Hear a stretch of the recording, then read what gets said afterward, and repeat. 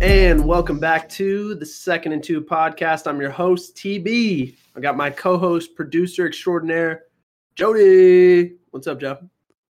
Not much, man. You know, we're here. I don't know how it is out there for you, but where I live, it's like more often than not, it's going to be gloomy outside. Mm-hmm. And I swear every time I have a day off, it's always gloomy. I can never go out there and like lay down on the beach and just chill. But I mean, we're here. It's a good day. We're back. We got our last one of these things, which is kind of wild. That's been 8 weeks already. I agree. Yeah, you know, we've broken down almost the entire league now. We're getting to the end here, and our last division, the NFC West, probably one of the, I would say, tougher ones to predict in recent years. It's been kind of all over the place with the teams. I love to give you the tidbits, so we might as well just dive right in right now. All right. Good. All right. So, number one, did you know, Jodye, the Panthers, Saints, and Falcons were all a part of the NFC West at one time before realignment? So prior to 2002 is when the NFL went to 32 teams. And so that's when you had the realignment where it was the 4x4 in each conference. Yeah. Prior to that, it was kind of all over the place. A lot of the divisions had like 5 teams or 6 teams. So, but the NFC West had these 4 teams, the 49ers, Rams, and the Panthers, Saints, and Falcons were all NFC West. And then wild. Seattle was part of like the AFC West, I believe, and joined in. So anyway, 2002 is when this division became what it is now. Prior to that, though, Panthers, Saints, and Falcons, all a part of the NFC West. That's crazy. And now they're all in the NFC South. Mm-hmm. Which is funny because last week we talked about how it made no sense that the Bucs were part of the AFC West when they first joined. These teams were in the NFC West longer than the Bucs were in the AFC West. None of it makes any sense, but it makes sense now that they realigned everything. Everyone in this division has won the division since 2015. Every team in the division has taken a trip to the Super Bowl since 2008.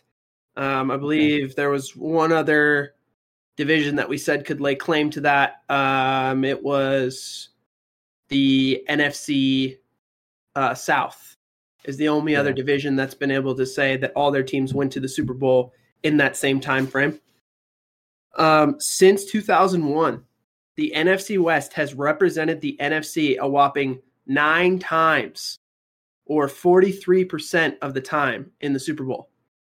So nearly half in this century, since 2000, essentially, nearly half the time an NFC representative has been from this division, the NFC West. But the division is a combined 2-7 in those Super Bowl trips. So haven't had a lot of success when they get there. The AFC has loved to see an NFC West team, apparently. You've had the Rams are 1-2. They obviously lost to the Patriots in the early 2000s when the Pats won their first Super Bowl. Lost to the Patriots again nearly 20 years later in Super Bowl, what was that, 53, I believe? I don't remember. I know it was when Jared Goff was there with Gurley. Mm-hmm. And then they won, obviously, in Super Bowl 56 at home in 2021 against the Bengals. 49ers, they're 0-2. They lost the Harbaugh Bowl in 2012 when the lights went out in the Benz. Then they also lost more recently against the Chiefs. They lost to Patty Mahomes. The Seahawks are 1-2. They lost to the Big Ben final send-off for Jerome Bettis era Steelers in 2005. That was when they had Matt Hasselbeck and Sean Alexander.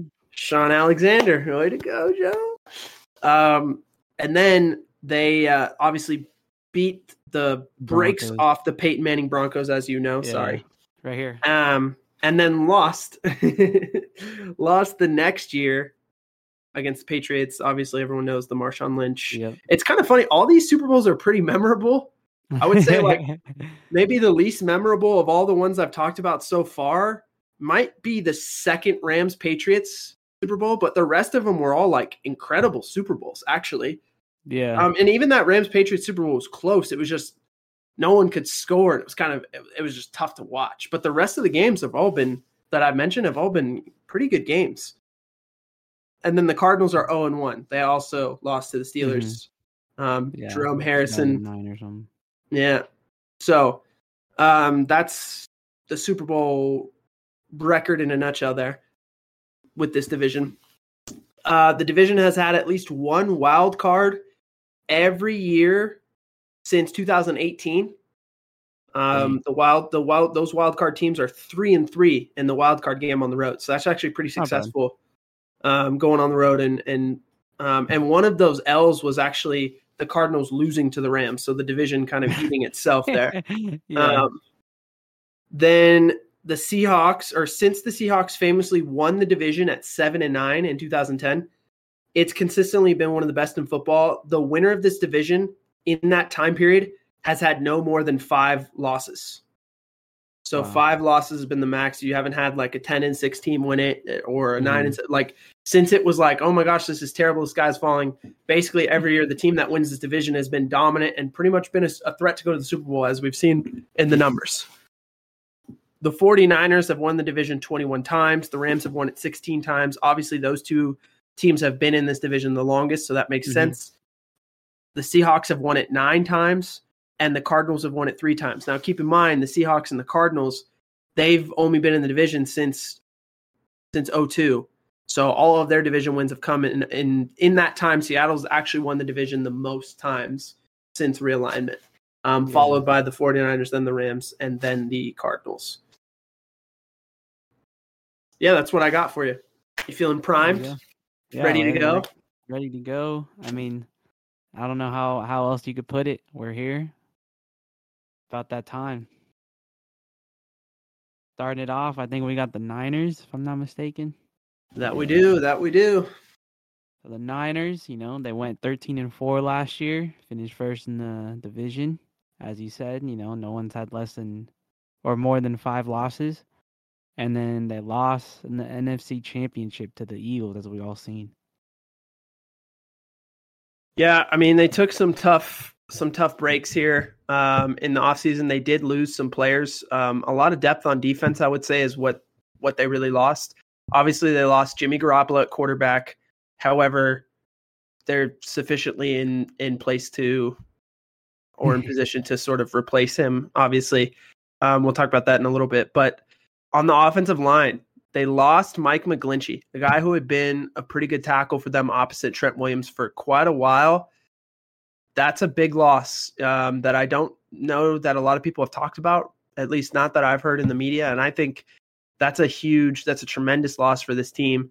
He was a stalwart opposite of Trent Williams. So you knew you had 2 legit tackles with those 2 guys. Yeah. So Colton McKivitz, who's going to be replacing him this year, is what it looks like, has a tall task ahead of him. A guy who hasn't played that many snaps is going to, try and be that guy now. So you also lost edge Charles Omonihu and Samson Ibukam, so 2 edge players for them that were pretty good last year.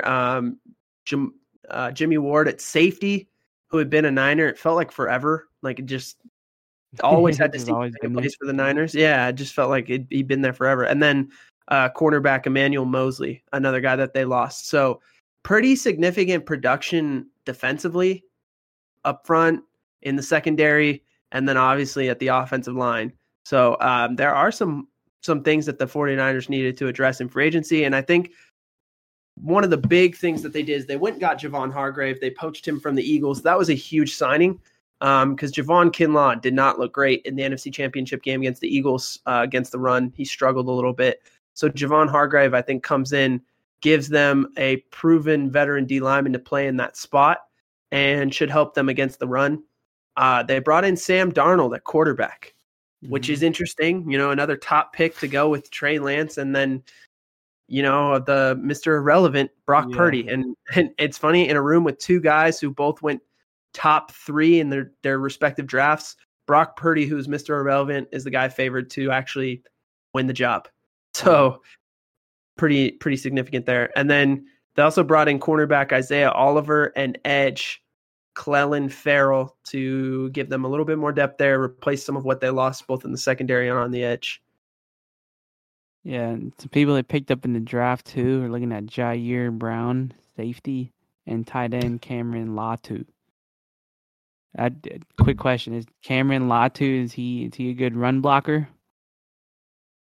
So it's kind of funny. He's from Alabama, played with Bryce Young, and he was known as like a true pass catching tight end there, split out a lot. Not really known as a blocker, but on this team, when you have George Kittle and you have, Juszczyk and some of the guys that they have on this depth chart, I don't think it's the worst thing in the world that he's not a polished blocker yet. And this might have been the best place for him to go.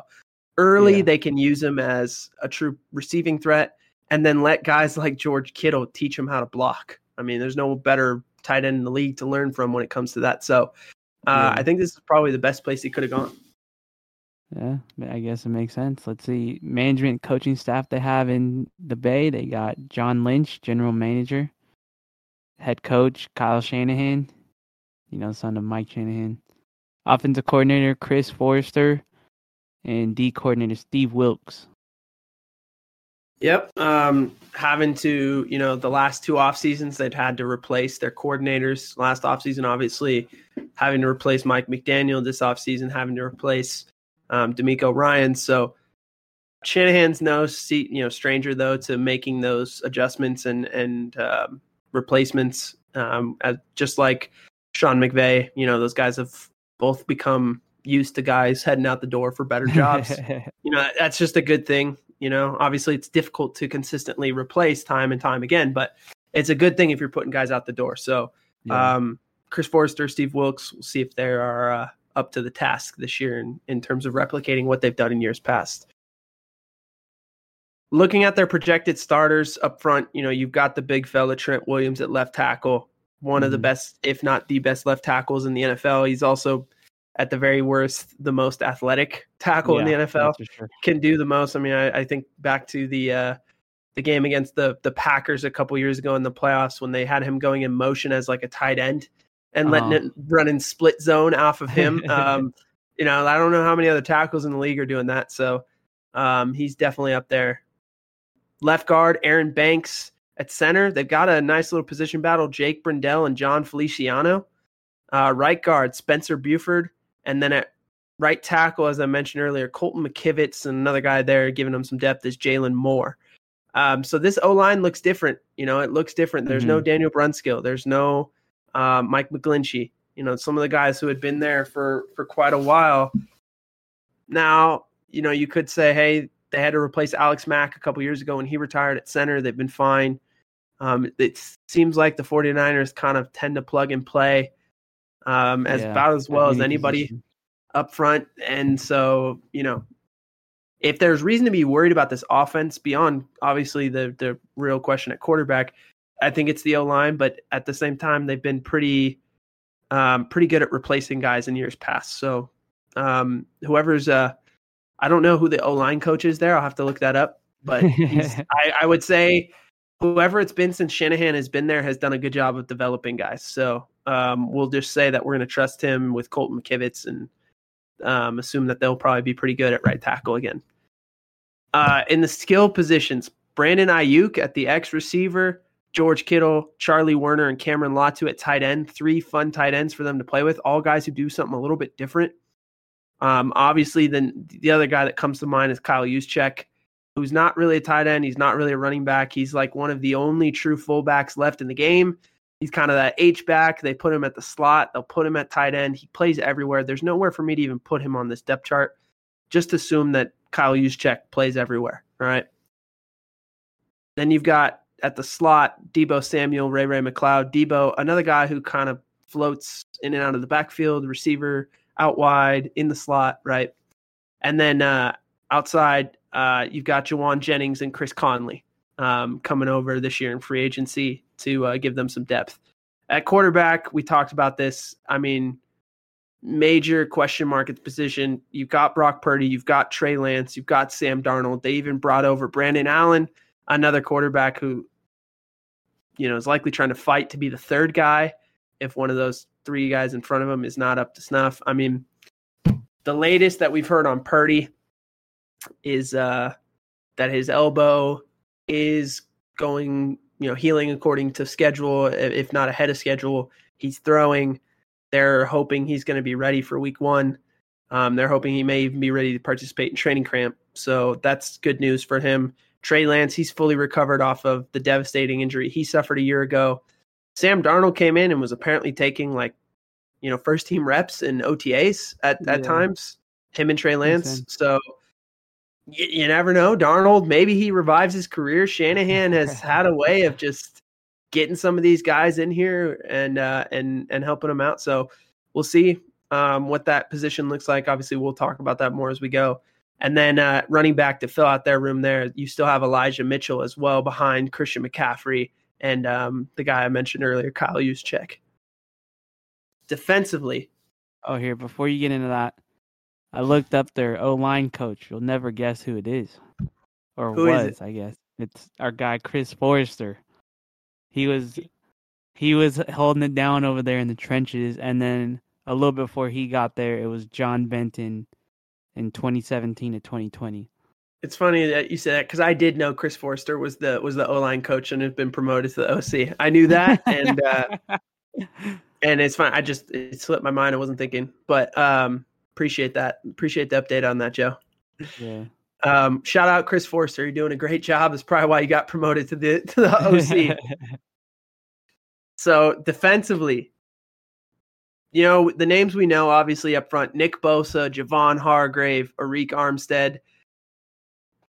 I mean, those three inside, or those, one outside, two inside, about as good as a combination of three defensive linemen as you could probably have right now in the league. I mean, those guys are all really good players. On the other edge, Drake Jackson is, no snub either. I mean, I think he was kind of behind a couple of the guys that they let go in free agency, and maybe they're expecting Drake Jackson to really take a step up this year, and that's why they were able to let those guys go.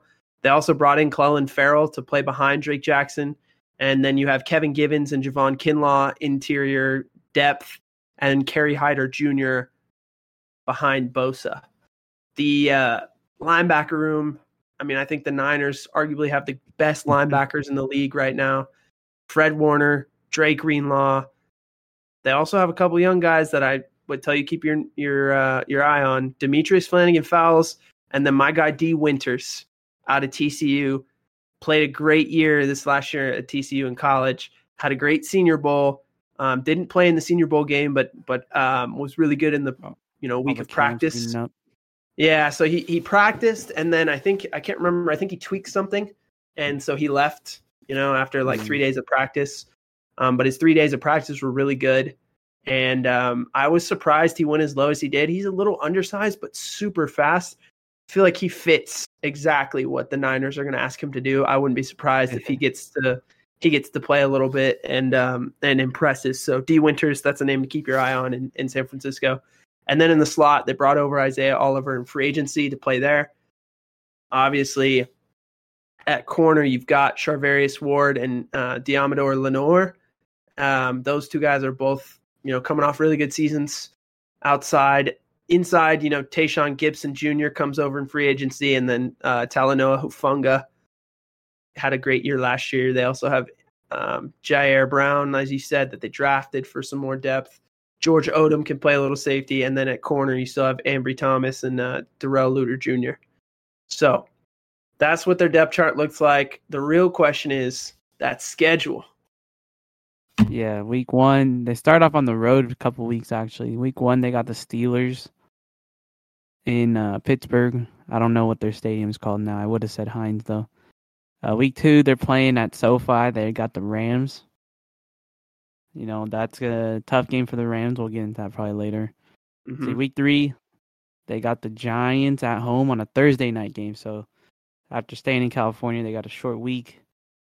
Then they got the Cardinals, so they got 2 already of those divisional games by week 4. That one's also at home.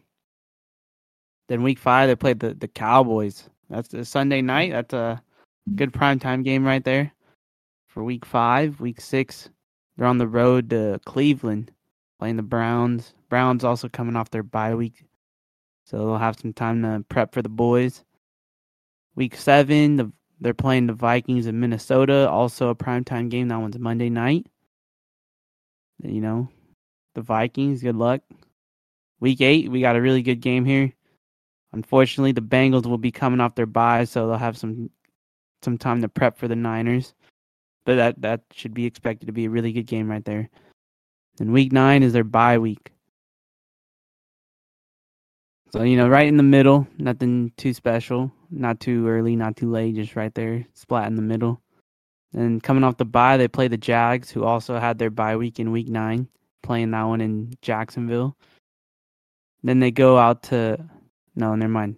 They're at home versus the Bucks. I just seen the Bucks and was like, oh, they're going to Tampa. But no, week 11 at home versus the Bucks. And then they go up to Seattle, so they finally play the Seahawks week 12 on a Thursday night game, which is also happened to be Thanksgiving. And then following that game, they got to go across country, go play the Eagles. That, rematch of that NFC Championship game right there. Should be really good. Week 13. Mm-hmm. Then week 14 at home, they play the Seahawks again. One of those weird things we've been seeing throughout all of these where you play the same team twice in 3 weeks. Yeah. Let's see. And then, so following that home game versus the Seahawks, they go out to Arizona playing the Cardinals. Cardinals will be coming off their bye. That's a really late bye. But, oh well. Let's see. Week 16, they got the Ravens on the Monday night game for Christmas. That sounds really fun. Yeah. It's going to be over here in California, so that'll be nice. Let's see. Week 17, they go out to Washington. So they go across the country again, play the Commanders. And then they close out the year at home versus the Rams. Yeah, I was looking at this Niners schedule. I think the tough stretch, obviously, to me, is weeks 5 through 10. They got the early part of the season is going to be really interesting for San Francisco, given the quarterback situation, a little bit of, we're not sure who's going to be playing and who's going to be doing what, but whoever is suiting up by that point, I would assume it's Brock Purdy by week 5. I think that's a worst case scenario for him based on everything we've heard so far. He's got to go play at home against the Cowboys on a Sunday night. He's got the Bengals coming off a bye. And then they got to go road games at the Browns. They're also going to be coming off a bye. The Vikings on Monday Night Football. And the Jaguars, who, you guessed it, are also coming off a bye. They have 3 teams coming off a bye in a matter of essentially 4 games, 5 weeks if you include their own bye. Yeah. But, even with their own bye, they come off the bye and play the Jaguars, who also have a bye. So they didn't even get an advantage off their own bye. They're just playing another team that had the same rest. So it's pretty rough, that stretch. All those teams are potential playoff teams. 3 of them on the road, 3 of them against teams coming off byes, 2 in prime time. Just no easy task there. I think you could see the 49ers start a little slower than expected, because of replacing some of the depth on the O-line. You talked about, the quarterback situation and then having this kind of tough schedule. I think we could see them start a little slower than maybe people would anticipate given their contender status. And in saying that, though, kind of looking at their easy stretch, I think their easy stretch is the first 4 games, the very first 4 games, because, you get to 2 games on the road, Steelers and the Rams, but to get the Giants on Thursday Night Football at home and the Cardinals at home. So, again, that opener at the Steelers is not an easy game. And then having to go back-to-back road games and go in division, go to the Rams week 2, I think is, the Rams are probably a team we'll talk about later, but a team that's, healthy at this point, looking for something to prove. So maybe week 2 is not the time to play that Rams team. You know what I mean? So those first 2 games are kind of tough, but the next 2 are, I think, significantly easier. The Giants and the Cardinals, despite the Giants coming off of, their playoff year last year. We talked about them before and kind of what I think. But so I think it could be a 2-2, maybe 3-1 start for them. And then they go into that tougher stretch. I don't think it's crazy to say we're sitting after, week 10, where they maybe are sitting at something like, 5-4. And everyone's kind of like, what's wrong with the Niners? Right? Yeah. Now, after that, it doesn't really get easier. You get the Seahawks, Eagles, Seahawks stretch there. I'm really excited for that Seahawks game on Thanksgiving. I think that's going to be fun. And then also the Ravens on Christmas, you mentioned. The Niners right now, they're the only team that's going to play on Thanksgiving and Christmas this year. So Niners may have taken up the mantle of like most watchable team, at least the NFL's team. I didn't say that, Joe. The Cowboys fans are coming for you. They're coming for you. But they may be the most watchable team according to the NFL. At least that's the messaging we're getting from the league, by making the statement of having them play those two games on those two holidays. So, but I think that's why my prediction is a little lower this year. I think they're going to have a little bit of regression. I think their best players are guys who have traditionally been injured. Trent Williams, Christian McCaffrey, Nick Bosa. All those guys are guys who have had a lot of injuries. The quarterback situation right now is unstable, although I will say this, I would trust any of those three guys in the Shanahan offense to be fine. Yeah. I don't think it's I'm not going to say it doesn't matter because those three quarterbacks are all super different, Darnold, Lance, and Purdy, but I would say with Shanahan, I would trust that he would adapt and survive. That's what he's done his whole career in San Francisco as the head coach. He just adapted whatever quarterback he has and they get it done. So I'm not as worried about that as much as some of the other injuries. And then I think whatever quarterback is playing can kind of dictate what their offense might look like. And so that's why I predict them not to be bad, but a little bit of regression. Yeah.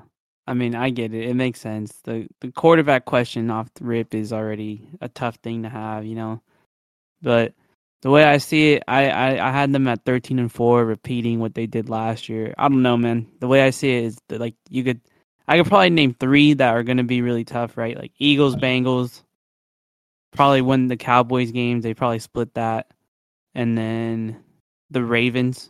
Don't sleep on those Jaguars Browns games that are both on the road with teams coming off byes. Well, I'm gonna definitely sleep on the Browns. I don't even care. The Browns, he's sleeping. They could go figure out how they're waking up because the Browns, unless Deshaun Watson is starting to look like himself from Houston, I don't expect them to be anything crazy. Okay, all right, that's just a fact. All right. So you have them at 13-4. Yeah, I have them at 11-6. We'll see as we go where these teams end up stacking up. I assume you have them winning the division. We'll kind of talk about where I stand as we go, but I do have them as a playoff team for sure at 11-6. Yeah. The question that we have for the Niners team though is, do you think they have a answer to their quarterback situation to help them go out and win a ring? Yeah, I think that's been the only thing that has held this team back in the Shanahan tenure is injuries, and specifically injuries at the quarterback position. So it's really like, hey, can they finally solve that issue and get it done, right?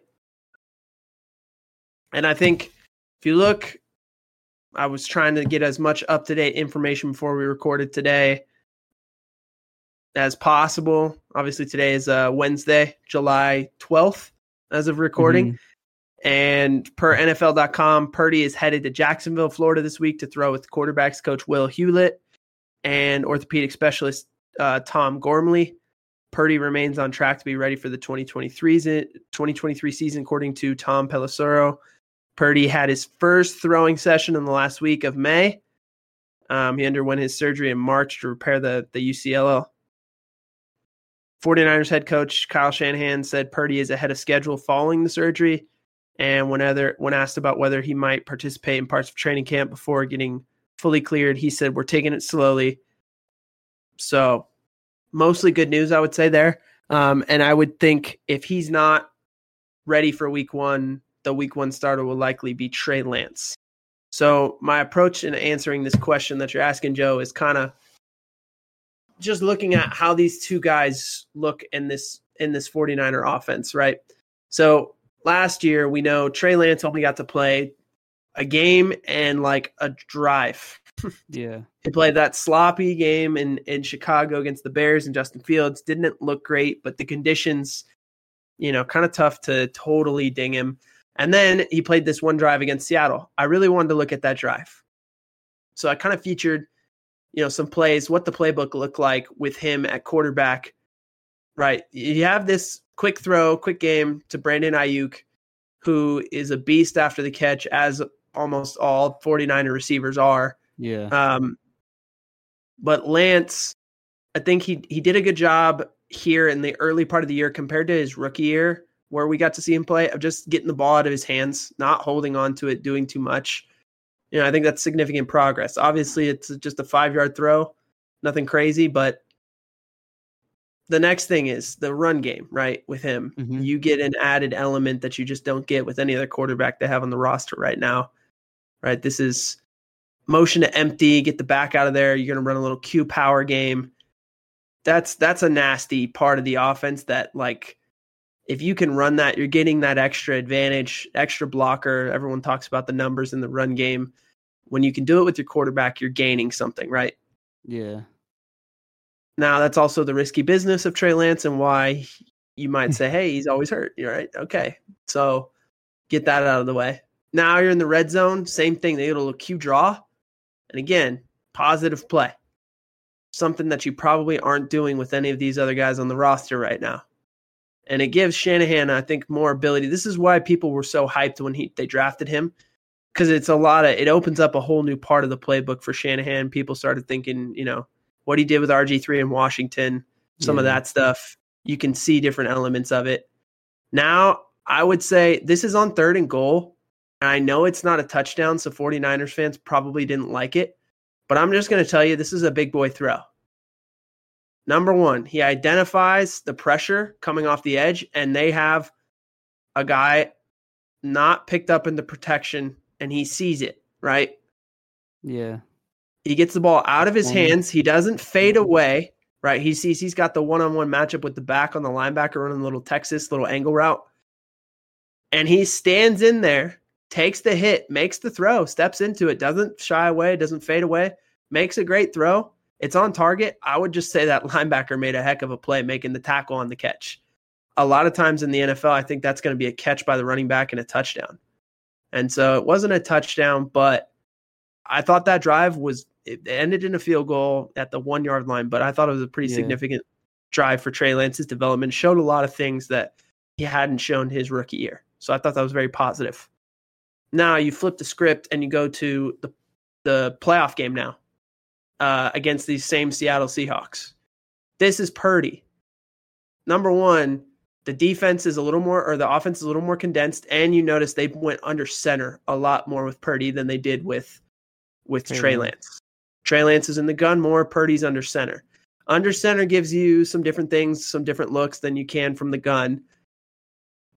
For instance, play action boot, right? You get a lot more of that.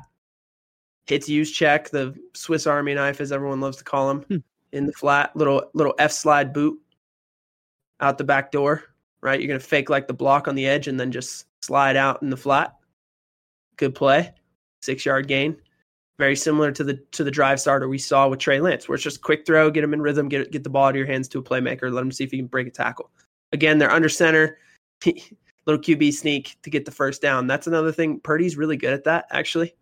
If you watched enough of his tape in year one, and even going back to Iowa State, he's a really good QB sneak quarterback for whatever reason. He's good at getting low, finding the hole, and getting the yard. That'll come into play later. Keep that in mind. Now you get all kinds of fun stuff, right? We brought Christian McCaffrey in motion from the slot. Debo's in the backfield. We want a little play action with my back turned even out of the gun. Now I've got George Kittle on the outside. Check this out. Brandon Ayuk taking the top off the defense. McCaffrey has made guys slide to him. Dudes are all worried about Debo. right? And look Yeah. what Kittle's going to get right in the middle of the field, just the deep dig. It's going to be wide open. Now, Purdy is really smart, processes really well. He's looking at use check, making sure that he holds this defender here, let Kittle clear, and throw it to him on outside the hash here, right? Boom, on the money, on time, big play, right? Gets a chunk out of it. That's what made Purdy so good as a rookie. His processing speed for being a rookie was pretty good, and he played on schedule, which Kyle Shanahan, I think, absolutely loves.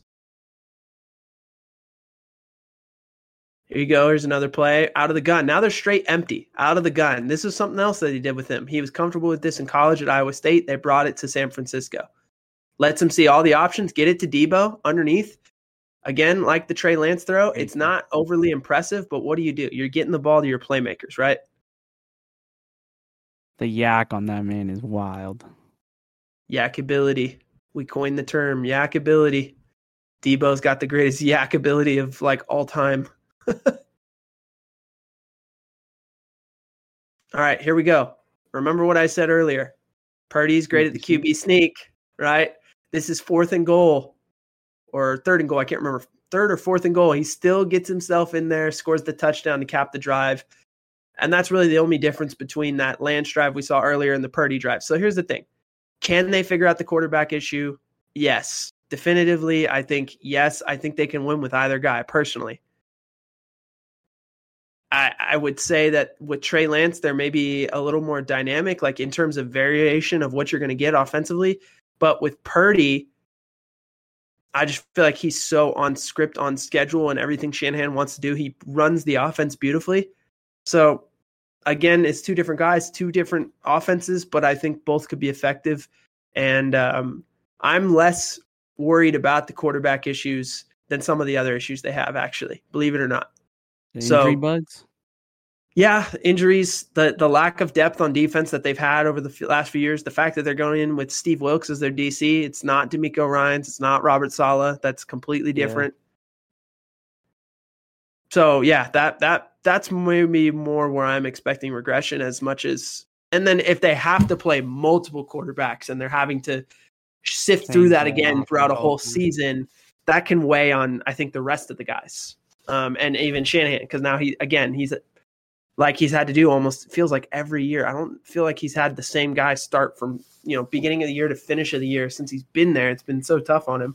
So I would, if they're having to cycle through guys, even though I think they can win with both, I think it makes it harder too. So. Yeah, I feel that. I mean, I know you were talking about Trey Lance probably being the guy if it's not Purdy early on, but I think Sam Darnold might be the one. I don't know. I heard he's got some rapport with George Kittle. Hot take, Joe. Nah, it's not a hot take. That's just, the guy's been in the league longer than both those dudes. I don't know. You tell me. I think Darnold's been on 2 teams and it hasn't worked. And again, I was a huge believer in Darnold coming out. Like, even last year, I still had Darnold stock. I was still like, Darnold's going to be good, watch. Yeah. And it just got to, it was like, man, it just hasn't put it together. Now, if he gets the chance to start, wouldn't shock me if he was good in the Shanahan offense. Yeah. Wouldn't shock me at all. That's what I'm saying, bro. But I also think that if I'm the 49ers and Purdy's not ready, I'm trying to give Trey Lance some burn and see if we can get some trade value for him. Because we traded a lot to get that guy. And it's nice that we have Purdy and he's like the guy and we're going to feel good about him going forward. But if that's the case, then I would love to trade Trey Lance and get some stuff back for him. At least recoup something. Because we traded 3 first-round picks to get him. So it would be nice to just get at least a 4th or 3rd round pick back, Yeah. No, I would think that they might play him to kind of show him off if that's the case. Well, if you want a hot take, I'll throw you one. Bring in Colin Kaepernick. My guy's been training 5 to 6 times a week, He was on the team before. Everything you showed me from Trey Lance, I think Colin Kaepernick did better, honestly. Now, granted, how long ago was that? 7 years or something? But at the end of the day, I think, if you want to go that route, we might as well bring him in. I would say it's just the ship has sailed on that. But No, I love I that get it. I love that I'm not you're trying to bang thinking for the outside guy. the He's box. banging for himself. I'm just taking his words. Okay. All right. But yeah, the next team we're taking a look at in this division, we're taking a look at the Cardinals. They didn't have a good year last year. They had injuries galore. People coming off suspensions didn't perform when they came back. But they went 4-13, finished last in the division, and 4-13. You're not making no playoffs. No, and they seemingly went the kind of tank route this offseason. Let's just keep it 100 right now. DeAndre Hopkins, they cut that guy and ate $22 million in dead money. To me, that signals, hey, we're okay with being bad this year. J.J. Watt retires. Rodney Hudson, I don't know if he officially retired, but Rodney Hudson was a pretty good center, and he's not on a team right now. I think he did retire. Justin Pugh at guard. Byron Murphy, the slot corner, who was like their best defensive player. Receiver AJ Green, another guy who may have unofficially or officially retired. I'm not sure. D-line, Zach Allen, another one of their better defenders last year. Edge, Marcus Golden, another one of the guys who gave him some production. They lost a bunch of veterans, dude, and didn't really replace them. They went in free agency and they said, all right, Jonathan Gannon, which Philly linebacker do you like? And he was like, Kaiser White. We're bringing him in. Okay, that's fine. They brought in a guard / center, probably play center for them, Jodye Froholt. And then another former Eagles guy, receiver, Zach Pascal, to give him some depth. That's it. That's really all they did in free agency to replace all those veterans that went out the door. Now, I would say that their draft I liked, right? I mean, you can talk about that, Joe, but it still doesn't replace all those guys. Yeah, picked up some O-line, D-line here. We got tackle Paris Johnson, who we talked about. He's out of Ohio State. Yeah. Yeah, I liked him. And then edge rusher BJ Ojolari. People who made those moves that we've talked about so far. General manager Monty Ossenfort, head coach Jonathan Gannon. Who was it before? I don't remember his name. Their head coach? Yeah. It was oh my gosh, I can see his face and I can't remember his name right now, from Texas Tech. He coached Pat Mahomes at Texas Tech, and I'm just drawing a complete and utter blank right now. I'm sorry. The only dude that comes to mind is Kingsbury. I don't know if that's Cliff Kingsbury. That's who it was. Okay. Yeah. Thank you. O coordinator is gonna be Drew Petzing, and D corner Nick Rallis. All right, so I've got some good stuff on this one for you, Joe. Yeah, let's hear Nick it. Rallis, only 29 years old. Shout out to him. He was a really good linebacker for the Minnesota Golden Gophers. Jumped right into coaching when he was done playing. Went and GA'd. I think it was Wake Forest for like a year. Then ends up with the Vikings as a QC, quality control, analyst guy for a year. Then he's like the assistant linebackers coach for a couple years. Then he goes to Philly and gets promoted to the full-time linebackers coach at Philly. He's there with them for 2 years. And then Jonathan Gannon, the Philly DC, takes the head coaching job in Arizona. And now he's the DC in Arizona at only 29 years old. That's an enormous feat. Nowadays, the NFL has gone younger and younger with its coaches, which is cool. It's a good thing to see. And that's just the coaching profession feels like sometimes there aren't as many young guys getting in it as maybe there used to be, but the ones that are more out in front. And I think it's pretty insane that this guy is a DC at 29 in the NFL. So shout out to him. Yeah. Gives me some juice and motivation, Yeah, I feel it. So, but getting to their depth chart. All right. It's not good. Left tackle, DJ Humphries is good. DJ Humphries is a franchise left tackle. Elijah Wilkinson at left guard. As I mentioned, Jodye Froholt probably going to play center. Will Hernandez and John Gaines II at right guard, and then it'll probably be Paris Johnson at right tackle for now. So they have 2 tackles that I think project on paper to be like really good. The 3 interior guys, though, I don't really know if we're gonna like what we see from them. So we'll see. And they also still have Kelvin Beachum as another like kind of swing tackle if something happens. Looking at their skill positions, I don't know. It's looking thin. Yeah, I mean, Marquise Brown, I just don't know if Marquise Brown has proven himself as a number 1 receiver in the NFL. I think I would have liked him better with DeAndre Hopkins and if he's like the number 2. Uh-huh. But, you got Zach Ertz and Trey McBride at tight end. The tight end room is good. Rondell Moore so far in the NFL has been a little bit more like gimmicky than he has been like true receiver. I think they use him in unique ways. Cliff did anyway. I would like to see him take another step as a route runner in this year. And then they also brought in Zach Pascal, another kind of slot guy. And then Greg Dortch is actually super underrated. I will give him that. He had a really good year last year, probably one of the few guys on their team that had like a legitimately good year.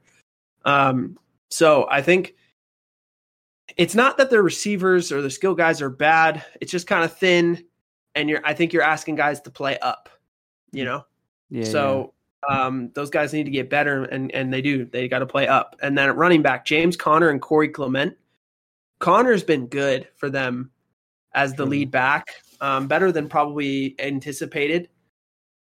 Corey Clement was a guy who filled a significant role in the Eagles team that went to the Super Bowl in 17 or 18, I think.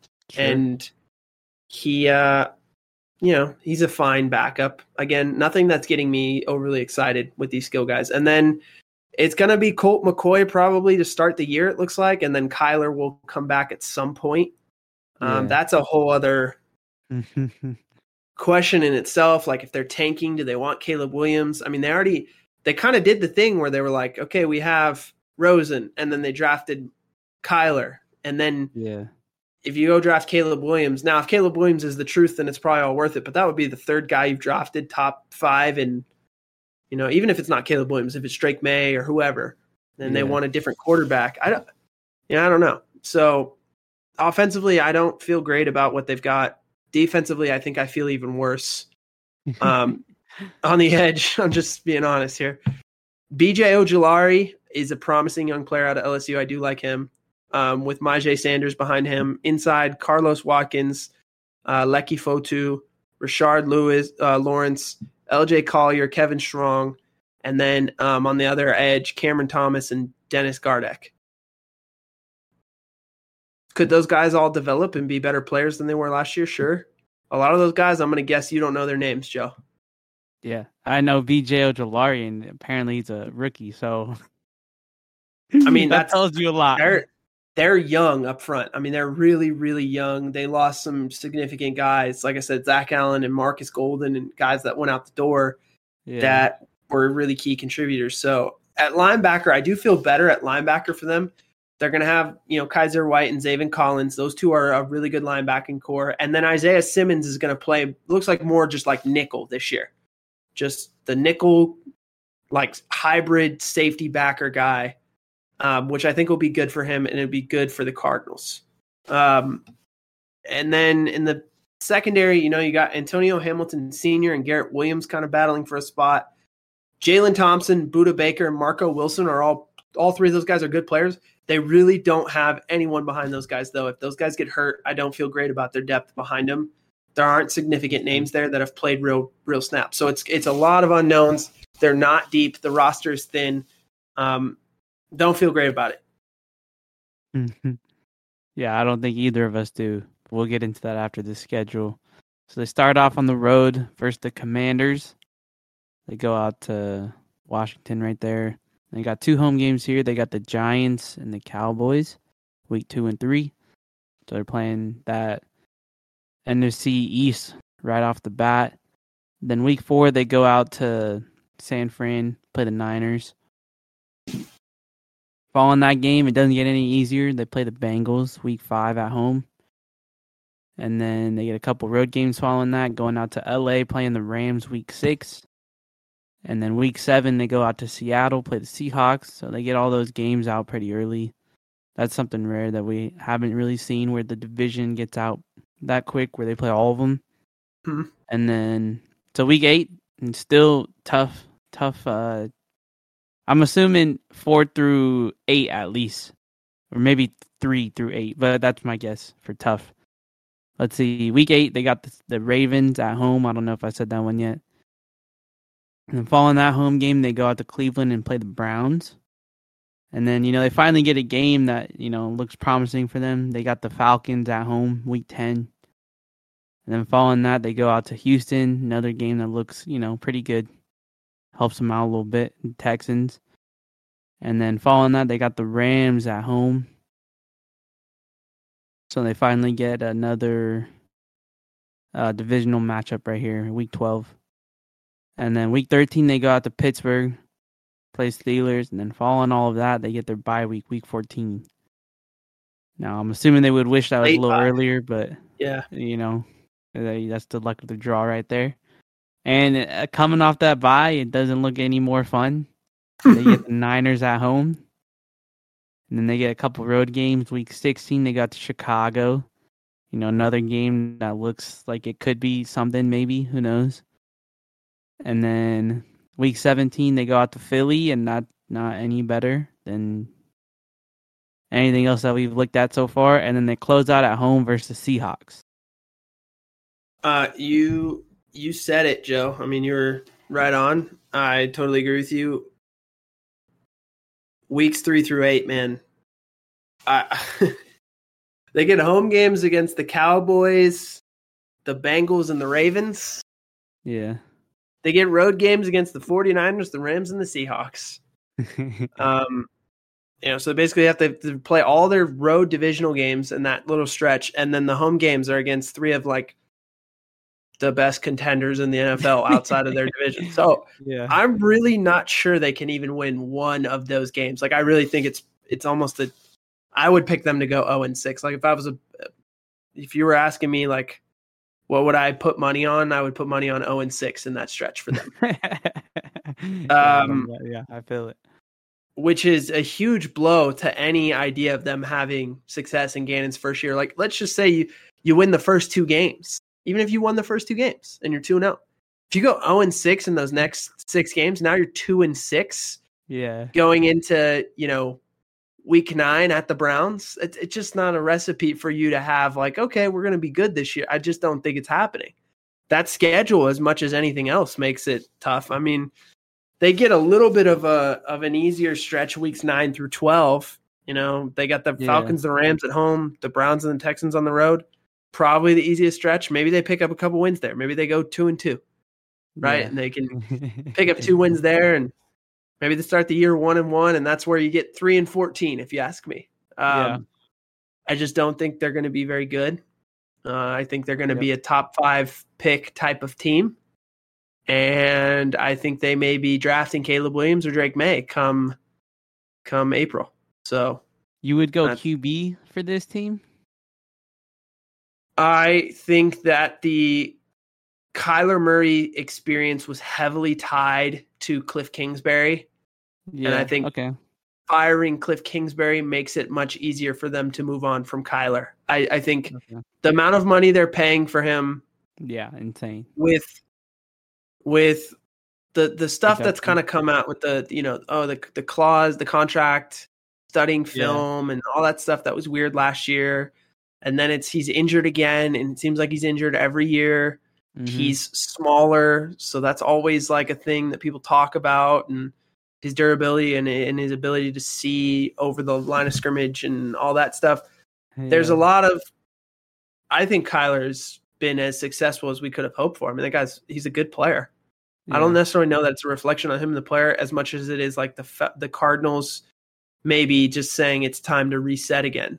And they fired Cliff, and I just wouldn't be surprised if they trade Kyler and try and draft, like I said, a quarterback top 5, and that's where they kind of go with it. So Obviously, there's a huge question, too, on defense in terms of another guy that they might move on from. Yeah, our guy Buda Baker. Do you think they should follow up on his trade requests or try to get some value out of him, or what do you think they should do there? You know what Buda reminds me of, Joe? I don't want to say it because I feel like I don't really know if that's a true statement, but I was going to say, I guess, Tyrann Mathieu or something. I don't know. Oh, I like the Honey Badger comp, but I was going to go more of this isn't the banger of the week, but a great T.I. song. You know what that song is that I'm thinking of, Joe? No, I can only think of like a couple, and I couldn't even tell you the name right now. You can have whatever you like. Oh, that's okay. Buda Baker. You can have whatever you like. Hey, so Buda he's a chameleon, dude. He's a multifaceted chameleon. He's morphed into whatever that Cardinals defense has needed him to be over the years, right? You look at 2019, he had 147 tackles. Guy played in the box as much as anybody, right? Yeah, 2021, he has 3 picks. He's more of a cover guy. 2018, he had 2 sacks and 8 tackles for loss.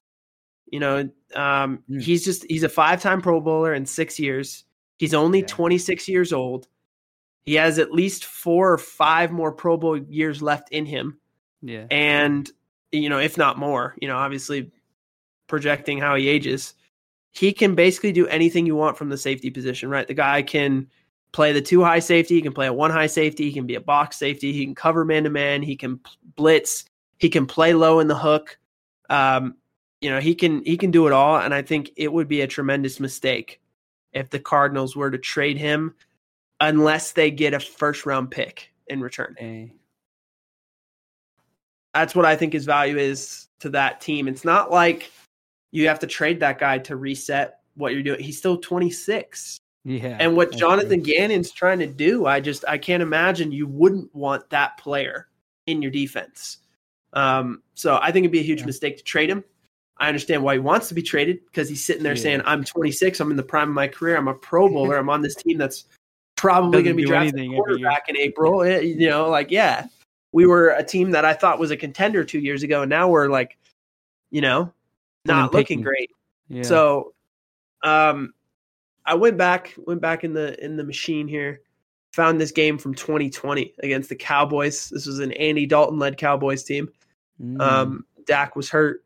But I'm just all the different things he did in this one game kind of showcased, I thought, really what he's capable of. So there's Buda right there. All right. Watch what he does. He's kind of showing blitz on the line of scrimmage. Gets back, is able to make the tackle and force the fumble on Zeke. So he blitzes, then retraces on the throw, finds the running back, creates the tackle, and forces the fumble to create a turnover. Look at his hands. Boom, violent hands on the tackle. Great job. Creates a turnover for his team. That's who he is. He's not even like trying to force a fumble here. He just plays so relentless that as Zeke is trying to tuck the ball away, he's already there, and that's how he's able to force that fumble. Now you come back. Now he blitzes off the edge. Boom. Sorry, Andy Dalton. Took the wind out of him. Came right off that edge and smoked him. Now you can see him. He's up here. It's a 2 high safety look. He can clean up any mistakes by other guys, makes that tackle, right? Yeah. And I believe he forced the third and really short there. Now in the red zone, he jumps the pass, gets the pick. Second turnover he's forced today. He doesn't quite house this one. Gets close, though. Gets close. Second turnover he's forced today. So you've seen it all, right? And look at Andy Dalton's face. That's what Buda Baker does to quarterbacks. Look at his face. Look at his face. Look how excited he is, right? So that's what Buda Baker does to opposing quarterbacks. The guy can blitz. He can play in the box. He can play 2 high safety.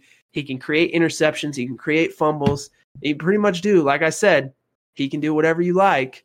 And I think it would be a real mistake for the Cardinals to get rid of this guy this early into his career. So I don't know. The NFL is not the NBA. You know, it's not like the star can request a trade and get his way, you know.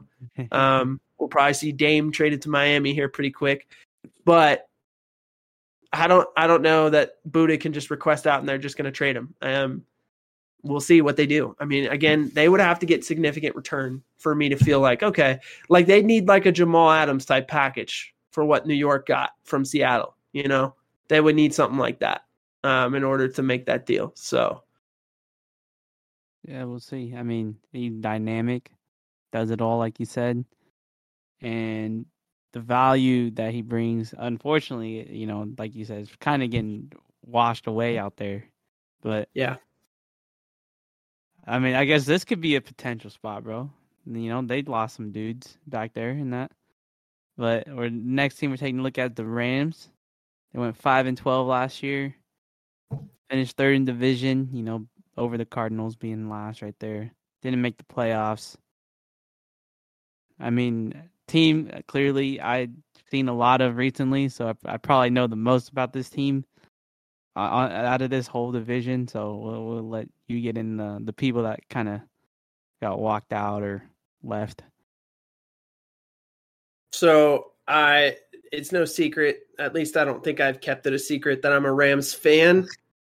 So understand the most difficult part of this exercise for me is putting aside the fandom and simply being an analyst here, just looking at this team and just saying, okay, what's their, and even with that, people probably still assume that I've not done that correctly because I'm much higher on them, I think, than many of the media counterparts to this podcast. I think a lot of other people are assuming that they're going to be bad. Yeah. And I could see why. Look at what went out the door. Jalen Ramsey, Ashawn Robinson, Allen Robinson, Bobby Wagner, Brandon Powell, Greg Gaines, Nick Scott, and Taylor Rapp.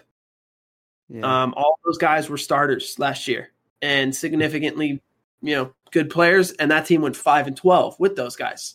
Mm-hmm. So I think it's a natural assumption that okay, those guys all went out the door and they didn't really replace him. Look at the additions. It's Hunter Long and Akello Witherspoon. That's pretty much all they did. Hunter Long, they got in the trade from Jalen Ramsey, and Akello Witherspoon, they signed 2 weeks ago. So it's not like they went and spent in free agency. So, yes, there is a reason to be like, wow, what is up with this Rams team? A lot of guys are gone. They haven't really replaced them with free agency. What are they doing? I will say this, though. There's a narrative that the Rams didn't have any picks or that they don't have any picks. They didn't have a first-round pick. True. But that is true. And they haven't had a first-round pick since they drafted Jared Goff. That is also true. They will have one next year unless they trade it away. We'll see. But what they did have this year, the narrative that they didn't have any picks is completely false. They had 1 million picks in this year's draft. They drafted 9 players in the draft and then signed 26 undrafted free agents. They added so many young guys to this roster. It's insane. The question is, can any of those guys be significantly good players in year one as rookies? Yeah. We'll see. It's not, again, none of them come with the high pedigree of a first round pick, So it's tough to assume that they would come in and give you that right away. But there are some players they drafted that I do really like. There's some guys that they brought in that I think can help. So we'll see. But I mean, who did they draft, Joe? They picked up guard Steve Avila, edge rusher Byron Young, who we talked about. I love Byron Young. Yeah. I love that most pick. People missed it, but there was a time where I got duped off those numbers. But, that's a story for another day. You can go back and check that out. D lineman Kobe Turner, and then QB Stetson Bennett out of UGA. And another guy I wanted to shout out to, another TCU product, Travius Hodges Tomlinson at corner, LT's nephew. Look forward to watching that. People who made these decisions, general manager Les Snead, head coach Sean McVay, as everyone knows, coordinator Mike LaFleur, not to be confused with Matt, and D corner Raheem Morris. So this is the first year in quite some time, this is the first time he's had consistency at the DC position in a while, right? So it was Wade Phillips when he came in Then he got, moved on from Wade, brought in Brandon Staley. Mm. Staley was there for a year, and then they brought in Raheem. So now we're going into year, I believe, what is this, year 3 of Raheem, right? I think so. Or year 4. I can't remember now. It's all a blur. But it's just he's had Raheem Morris there for quite some time, which is nice. The defense has stayed stable. You also bring in Mike LaFleur, I think makes a significant difference. I know Jets fans probably didn't like him last year, but I think it's nice to have another guy that comes in and understands what McVay is doing, and can really help him breathe new life into this offense. Then looking at the depth chart, I think one of the areas of tremendous growth for this team is going to be the offensive line. Last year, they started 13 different combinations in 17 games. It's one of the most atrocious stats in terms of injury that you will ever see. It's like the most beat up offensive line of all time. Like they just literally couldn't keep any guy healthy. And after the O-line was that way, it just trickled down. Then it gets to Matthew Stafford. Well, then they're playing with a backup quarterback who then didn't directly get Cooper Kupp hurt, but Coop then gets hurt. Cam Akers was kind of up and down all year. Yeah, got up towards the end of the year. Skoranek was in and out of the lineup. Van Jefferson. I mean, every single player on this team, it seemed like, was hurt at some point on their offense, but it really started up front and trickled down everywhere else. So I think, number one, bringing back Joe Noteboom at left tackle, I think has potential to be a very good player again. He missed almost all of last year because of the injury. That's a huge guy to bring back. Alaric Jackson behind him is also a player who had some good reps, and then he also got hurt. So it's nice to have both those guys back and healthy. At left guard, Steve Avila, who you mentioned that they drafted, he was their first pick in the draft, projects to start at left guard right away, projects as a really good player in this offense. I think he'll be fine as a rookie. And then Tremaine Ankrum is another guy who, spoiler alert, got hurt after playing decent ball last year. He can go in behind Avila at left guard. Center, it should be Brian Allen again. At right guard, Logan Bruss and Coleman Shelton are in a bit of a battle. Anticipated that Logan Bruss should win the job. And then at right tackle, Rob Havenstein, the only guy who's just been there forever. It seems like he's been the right tackle since 2015. So he precedes the McVay era in Los Angeles. I mean, he goes back to the St. Louis Rams. So Havenstein's been there for a long time. I think they might have drafted his replacement this year, though. Out of Georgia, Warren McClendon Jr. is the backup right tackle. Keep an eye out for him. He could end up being the guy that replaces Havenstein long term. I think he's got that kind of ceiling. Even for a guy who was drafted in, I believe, I can't remember, 5th or 6th round, but he's got, I think, a decent ceiling. The skill position probably doesn't get anyone fired up, but I think it's important that a lot of these guys are healthy. Van Jefferson, Cooper Kupp, Ben Skoranek. Skoranek last year started turning into a little bit of McVay's kind of mover guy. Like he's kind of an H-back, fullback, tight end, receiver, slot. He can kind of do everything. I'm not saying he's Debo or Juszczyk, but he was kind of McVay's version of that a little bit, Van Jefferson had proved himself during the Super Bowl year. He's a guy who can be a legitimate receiver in the league. I think Allen Robinson being gone helps him kind of get back to what he was getting target-wise. I think him and Cooper Kupp should be good. Then you also added a guy who everyone in camp is raving about. No one talked about going into the draft. I personally did not know a whole lot about him until I saw they drafted him and then did some research. Puka Nacua out of BYU. Apparently he's just been tearing up OTAs as a backup receiver and maybe a guy who plays a lot. Not going to say this. How do I say this without sounding hyperbolic? The way people are talking about him is a lot similar to the way that people talked about Cooper Kupp when the Rams drafted him. That's that OTA period where it was like, hey, this rookie guy that the Rams drafted in round 3, and I think Puka was in a 4th, 5th round. I can't remember where they drafted him. I think it's 5th round. They had so many picks that I can't remember where all these guys were drafted, but it's like, hey, this rookie drafted in this later round is actually looking really good. Who is this guy? Yeah. And people have been talking about him. I've heard a lot of praise coming out of camp. They also brought in DeMarcus Robinson, and then Tutu Atwell is a second-round pick from a couple years ago that's still there and could still, potentially – he had some big games last year when he was just kind of the only guy playing at receiver. So maybe that helps him develop. And so the names don't jump out, but I do think those receivers should be much better, especially considering Cooper Kupp's going to be healthy. And then at tight end, you've got Tyler Higbee and Hunter Long, who they gained in the trade from Miami. Quarterback, obviously, nothing matters unless Matthew Stafford is healthy. Everything says he is. The spine is good. The elbow is good. All of that stuff is good. And man, this guy's a Super Bowl winning quarterback. So it's not like the NFC is loaded with all these great quarterbacks. I still think he's a top 5 NFC quarterback right now. I mean, Hurts and probably Dak are the two that everyone loves.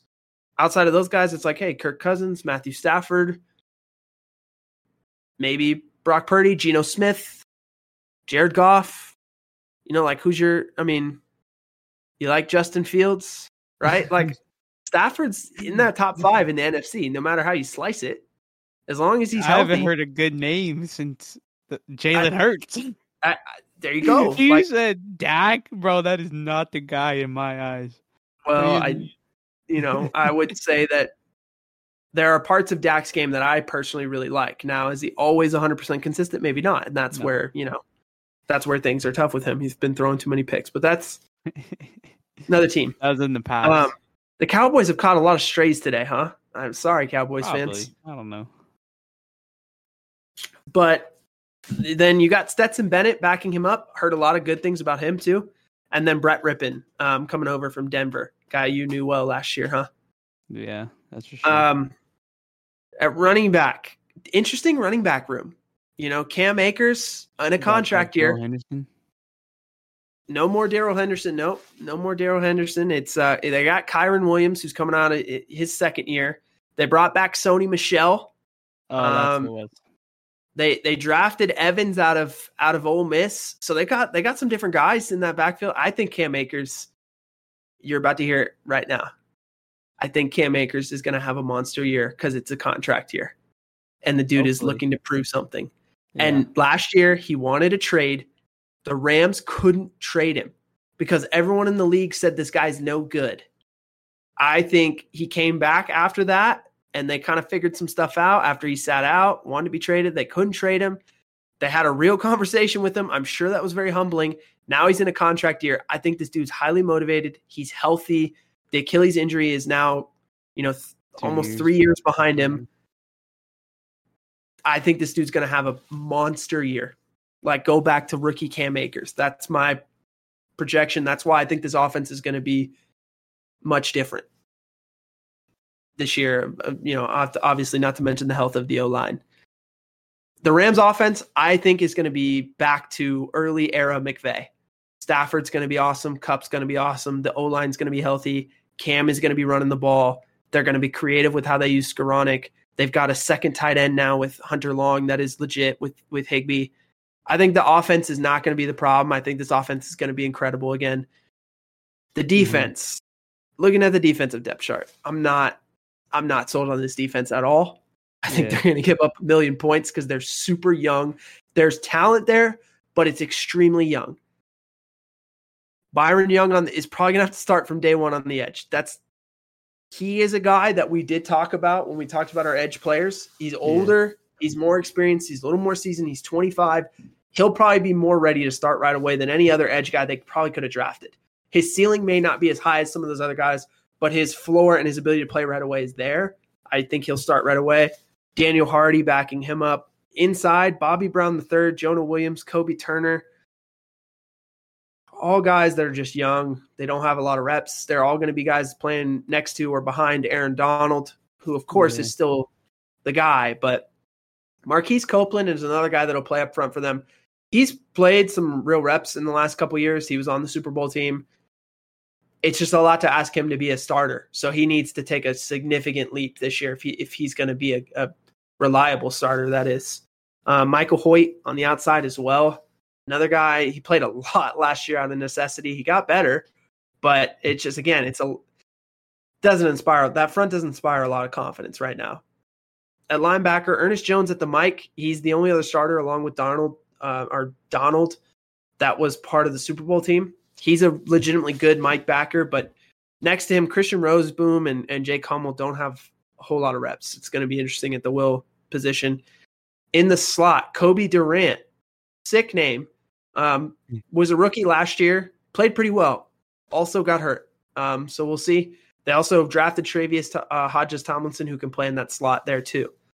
At corner, oh man, it's Akello Witherspoon, Sean Jolly, Darion Kendrick, and Robert Rochelle. Kendrick and Rochelle in year 2 and 3 respectively, young guys who they've played, but they haven't shown enough when they've played to be like, oh, these guys can be full-time, long-term starters in the NFL. So that's a little bit nerve-wracking. Akello Witherspoon gets added 2 weeks ago. He was just kind of out there for anyone to have. So he's a talented player. He's struggled to stay healthy. One of those longer corners could help them if he is healthy, though. And then Sean Jolly, another free agent they brought in. Safety, I actually feel better about the safety position than probably most, just because the Rams' track record at safety has been so good since Les Snead has been the GM. They've consistently brought in guys. It hasn't mattered 3rd round, 5th round, 7th round. They've brought in guys, let them walk in free agency and sign big contracts, and then they just bring in the next guy. I mean, it goes back to LaMarcus Joyner, John Johnson III, Taylor Rapp, Nick Scott. Who am I thinking of? There's a few other names in the Les Snead tenure that I'm not remembering their names right now. Rodney McLeod. Huh? The dude they brought in from the Chargers. Who's that? They swooped him right for that Super Bowl run. They didn't draft him. I know you're talking. Yeah. They didn't draft him. Oh, you're talking about from drafting. Oh my God. All those other guys that I mentioned are guys that they drafted in later rounds, developed, got really good, left for big contracts in free agency, and then all those names that I just said are all guys that replaced each other right down the line. So Jordan Fuller was a kid that looked fantastic as a rookie, has had injuries since. He's finally healthy. I think he'll be the dude this year. He's got that one spot locked down. I feel good about that.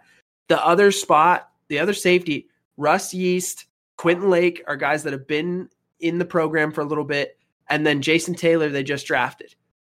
Any one of those 3 guys could take that other safety spot. So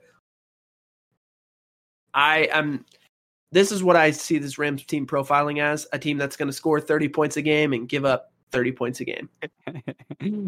Just because they're going to be so young in the secondary, they're going to make obvious mistakes. They're not going to have the greatest pass rush ever to help them. It's going to be all on Aaron Donald to be Superman.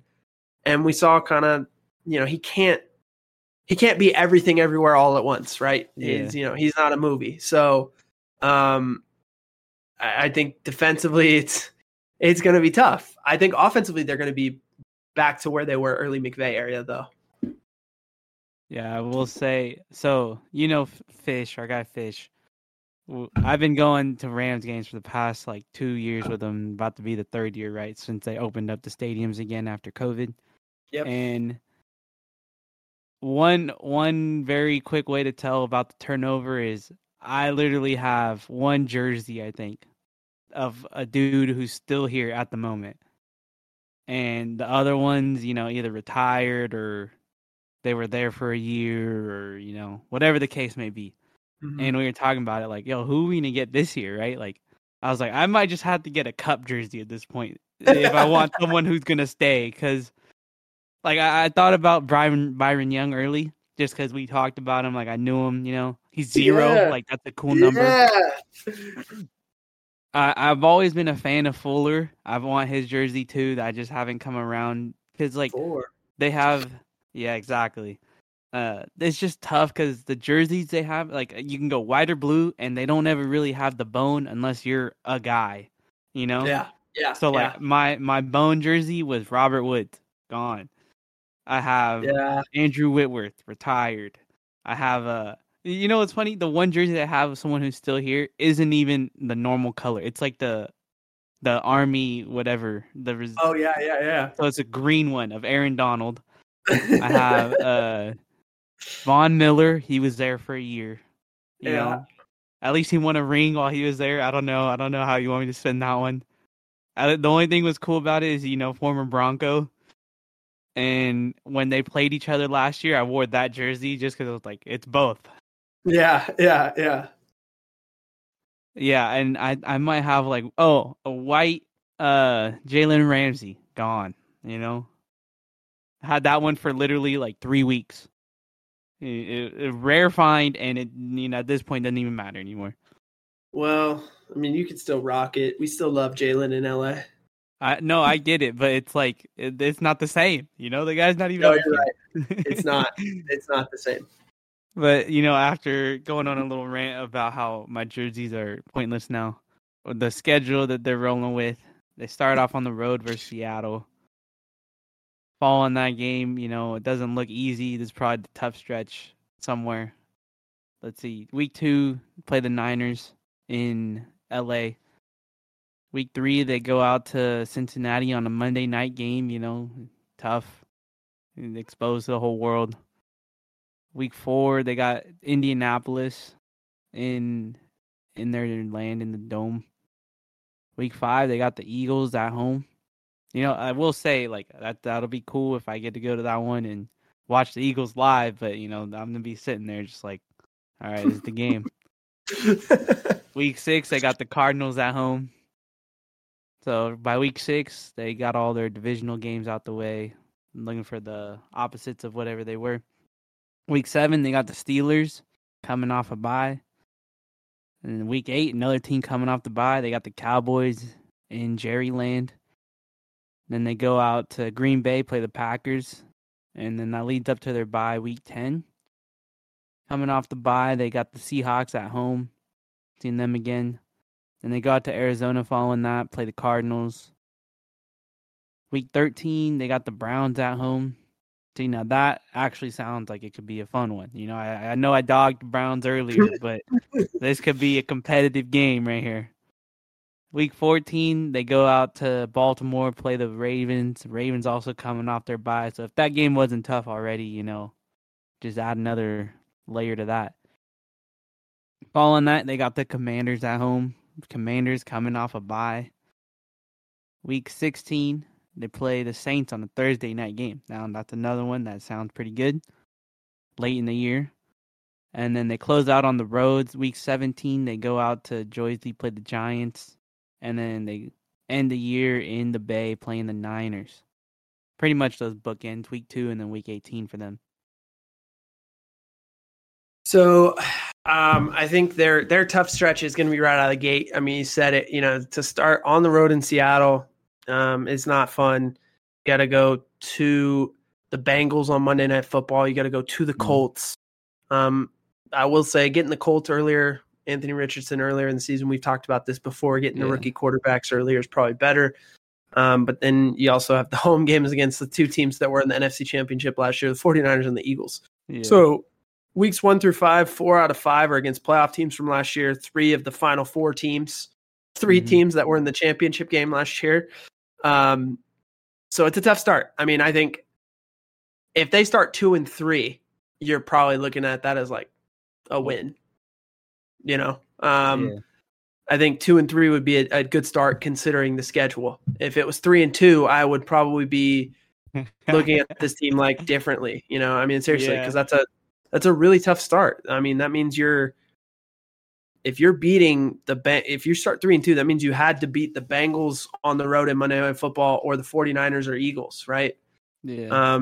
And in addition, the Seahawks on the road. So like you're winning 2 out of those 4 games plus the Colts game. I mean, that means you're looking at yourself like a little bit differently, Yeah. So I don't expect them to do that, but I would say 2-3 would be a good start. They have an easier stretch, I think, coming off the bye weeks 12 through 17. You get home game against the Browns, the Commanders coming off a bye, the Saints on a short week Thursday Night Football. Then you get road games against the Cardinals. that game in Baltimore with the Ravens off their bye is going to be, you probably chalk it up to an L. That's going to be a tough one. Yeah. And then the Giants. It's a nice stretch for the Rams before they finish out the year on the road in San Francisco. I think they have 5 very winnable games. Like I said, 5 out of 6. That one on the road in Baltimore with the Ravens coming off a bye is going to be a tough one. But I'd say you go 4-2 in that stretch. I think you're looking pretty good. So overall, I think this team. I said it earlier.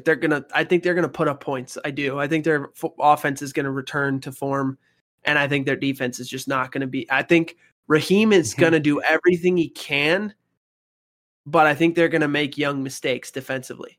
And I think it's going to be a lot of bend, don't break, try and force teams to kick field goals, and hope that the offense can outscore the other team. And for that, I think they profile as a 500 team, and I can't give them 8-8. So yeah, I went 9. The best we could do is the average of us. I went 9-8. That's my guess. I do think the championship DNA of this team, Stafford, Kupp, Donald, McVay, is still there. Yeah. Those 4 dudes have had so much success beyond just winning the Super Bowl, having been to another Super Bowl, been to multiple divisional round playoff games.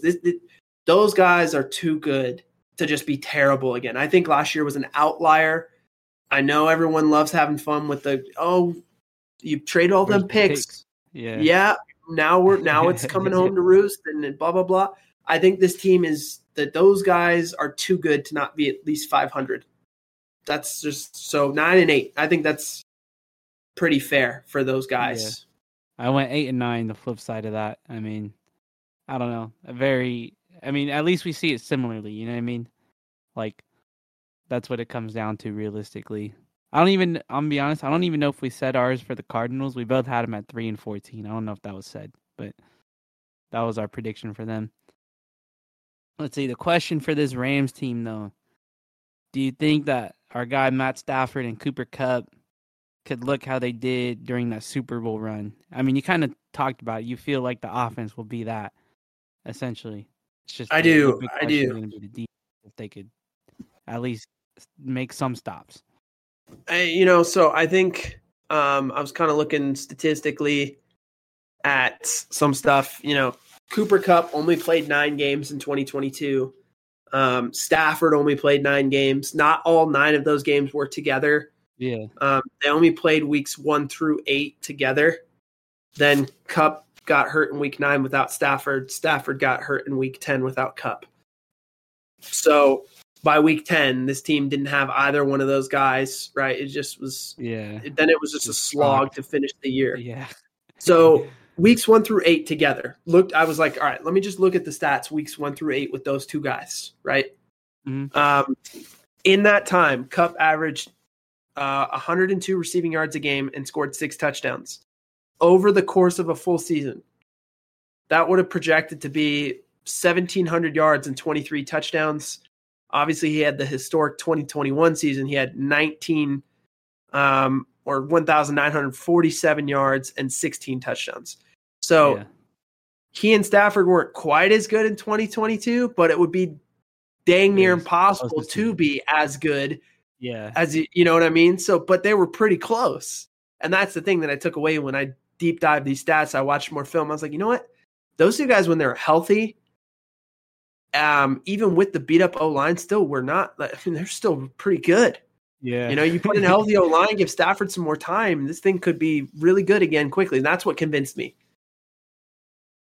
I think the season was less about performance for the Rams last year and more about injuries. If Stafford and Kupp are truly healthy, as all the reports to date have indicated, I think these 2 can get back to being one of the best tandems in football. I think they're gonna have to carry the Rams, like I said, given their defense. And then even less talked about special teams. It's going to be a bunch of rookies basically. So that part is where I think they're, I think their offense can be so good that it drags them to 500 is my thought. Just because I am betting on the pedigree of McVay, LaFleur, Stafford, Kupp, Akers in a contract year. Yeah. But you look at this film, I went back and I was like, all right, what made them so great in 21, right? And then try and compare something to 22. This was the run in the Super Bowl, the last drive to win it, right? Starts off with the 4th and 1 where they run the little motion. Now, I want you to pay attention to the details. Most teams, when they run jet sweep, that guy just runs, right? Yeah. And what does the defense do? They adjust. What does Kupp do? See how he does the kind of little short motion, chip, shuffle? Then he goes. It totally throws the defense off because they're thinking he's short motioning into block like he always does. The timing of it is so incredible with he and Stafford. You have to be perfect on the timing of that. And then to get the handoff, they get the sealed edge with Hopkins there, and it's a first down. On 4th and 1 from your own 30 in the Super Bowl. People have talked about this play numerous times, but just the details of it still get me. How quickly they're able to get the snap to handoff right here. It's just impressive. You know, it almost looks, and the O-line sells it like it's quarterback sneak. That's the other part that's fun. Now you come up to the next play. Here's Kupp in the slot at the bottom. Look at that. Jermaine Pratt doesn't have a chance. Like, the Bengals are trying to play zone defense, and Jermaine Pratt is out here on, essentially with the route concept, is on an island with Kupp. Kupp's just like, dude, you can't guard me. Stafford just gets him the ball. It doesn't even matter. Pratt's in a decent spot. It doesn't matter, though. Here you go. This is the no-looker. All right? There's the no-looker. It's been broken down before, but you've got the kind of one high safety. You've got the corner. This is essentially cover 3, right? 4 under. You can see the 4 under, 3 deep, right? So he's trying to get this underneath defender whose job is to play high to short to bite so he can throw the dig behind him, right? So what does Stafford do? Look at this DB. He's breaking down now. Stafford stares down Hopkins, gets both these guys to bite there so that he can clear the window on the hash behind Von Bell, the hook defender, and get the ball to Kupp. Huge play. I mean, it's one of the best eye manipulations by a quarterback that you've been able to physically see on tape. Yeah. Von Bell has got to be sick. Like, oh, dude, I played that almost perfect, and it's still a huge completion to Kupp. Okay, here's another play now later in the drive in the red zone. Again, Cooper Kupp's going to have the little option route, and Logan Wilson is in great coverage for a linebacker, but he doesn't have a chance. The Bengals are playing on this zone with these linebackers trying to cover Coop, and they can't cover him, dude. It doesn't matter what you do. And I'm telling you, Logan Wilson's in great position. It doesn't matter. Kupp's too good. Stafford's too good. Here you go. Now this is the game winner, right? On that drive. Fade ball, just one-on-one. I'm better than you, Eli Apple, for the Super Bowl. Game over. One of the best seasons a receiver's ever had. I don't think he's going to be that guy in 2023, but I think he and Stafford are going to be good enough to drag this team to 9-8 and possibly sneak into the playoffs. In the NFC, 9-8 may get you the 7th wild card, the 3rd wild card, the 7th seed. Yeah. So here's a play from last year. So then that's the Super Bowl tape from 2 years ago. Go to last year. What does the tape look like, right? Here's 3rd down against the Cowboys. They're going to play man coverage, man free, one high safety. Coop's getting man-to-man, right? Trayvon Diggs. Look, he's already got him beat. You can see it, the stem inside. He's going to get inside this guy, get across his face. Stafford identifies it with a collapsing pocket quickly, gets the ball out of his hands to Kupp, and lets him be in a position where he can catch and run. And this is a touchdown. Great, not blocking in the back, but just cutting a guy off by Ben Skoranek. Yeah. And those kind of plays were still happening early in the year. Who is that guy guarding him? Trayvon Diggs.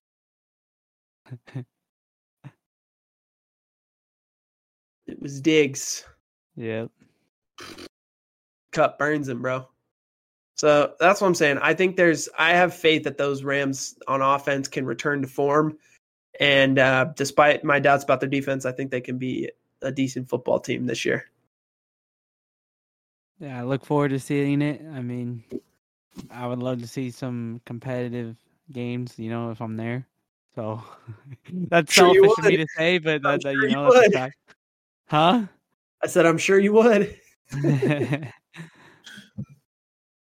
But yeah, last team in the division we're taking a look at is going to be the Seattle Seahawks. They went 9-8 last year, as you said. 9-8 might get you the playoffs. They did that, lost in the wild card round, and they had them at second in the division overall. They're normally good at running back. Lost a lot of them. I'll let you get into that though.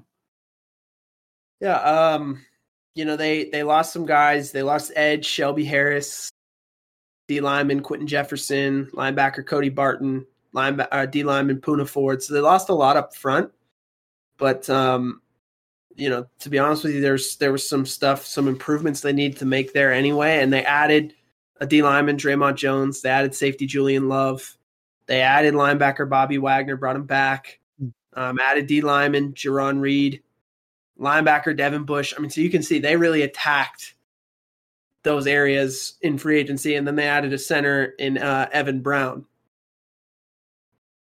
But the draft, I think the Seahawks probably had my favorite draft of anybody. I think they had the best draft, honestly. I really do. I think they crushed it. I mean, our guy cornerback Devin Witherspoon, guy we both like, and another dude who's just a dog, Jackson Smith-Njigba, edge rusher Derek Hall. I don't know much about that guy, but I know the other two are going to be fun to watch for sure. I mean, Smith-Njigba and Witherspoon, you remember, I had so much trouble with those guys, Addison and Christian Gonzalez. Yeah. Ended up being my number one at receiver in corner, but like Jackson Smith-Njigba and Devin Witherspoon ended up being like my 1A, essentially. I love both those guys. It was really hard for me. So I think they've got arguably the best receiver, best corner in the draft. Derek Hall is a pass rusher from Auburn who is pretty good. I mean, it's another good pick. Yeah. I just think they John Schneider and Pete Carroll, they just crushed the draft. Yeah. And the offensive and defensive coordinators for the team would be Shane Waldron and Clint Hurt. Looking at their offense, at tackles, they had two guys who were rookies last year that stepped in and played really well, better than you could have even expected. That might have been more surprising even than Geno Smith last year. Charles Cross and Abraham Lucas. Then in interior, you got Damian Lewis, Phil Haynes, and then they brought in Evan Brown. Something to keep your eye on. They signed Evan Brown in free agency, but they also drafted Olu Oluwatimi from Michigan, who is essentially the best center in the country last year in college football. So really interesting, like sneaky battle. I think Evan Brown's projected to be the starter, but don't be surprised if Olu Oluwatimi, gives him a run for his money. Maybe he ends up winning the job. We'll see. Their skill positions. I realize, man, they've got three unbelievable receivers right now. DK Metcalf, Tyler Lockett, Jackson Smith-Njigba. Mm-hmm. Not a lot behind those guys, though. I'll just tell you, not a lot of depth. Now, it's okay because they have three tight ends they really like. Noah Fant, Will Dissly, and Cody Parkinson. I think they're going to be in a lot of, I don't know that they'll ever play 10 personnel. I think they're going to be in 11, 12. And so if you're in 12, it actually takes one of those receivers off the field in favor of playing another tight end. And I think there are certain things they do offensively where they will do that. Makes sense. The running backs, they've got three good running backs. Kenneth Walker, Zach Charbonnet, who they just drafted. Again, another player who's really good that they drafted. Yeah. And then DJ Dallas, who was kind of like their third down scat back last year. And of course, at quarterback, you got Geno Smith coming back and then Drew Lock backing him up. I think this Seahawks offense could be even better this year, given the additions of Charbonnet and JSN, Geno having another year under the belt, the O-line, some of those young guys having another year under their belt. I think this offense could be even better. Defensively, they kind of changed their stripes as the year went last year, schematically. I'm kind of curious to see what they're going to do, if they're going to go back to like Pete Carroll's love of 4 under 3 deep, or if they're going to play more 2 high stuff and what they're going to try and do. They were really multiple last year, so we'll see. They have a lot of athletes, a lot of players that I like. On the edge, you've got Uchenna Nwosu, Derek Hall, Boye Mafe, Jaron Reed, Daryl Taylor, all guys who can play out on that edge. Inside, they're going to have to rely on a rookie, Cameron Young, until Brian Moan, their normal starter, gets healthy. They also have Jonah Tavai back there, and then Draymond Jones and Mario Edwards Jr., a couple other guys playing on that D-line up front. The linebackers, Jordan Brooks, Bobby Wagner, Devin Bush, form a pretty, good trio of guys. And then Kobe Bryant, another sick name, should play the slot corner once again. Their outside corners, Tariq Woolen and Devin Witherspoon, they're right there with the tandem up in the Jets for best young corner duo in the league. I really like those two guys. Safety, Quandre Diggs. And then you've got Jamal Adams, but they also signed Julian Love, which I wonder if that means they're going to be prepared to move on from Jamal Adams pretty soon here because of his injury history and everything that has happened with him. But they've got depth there. I love their secondary.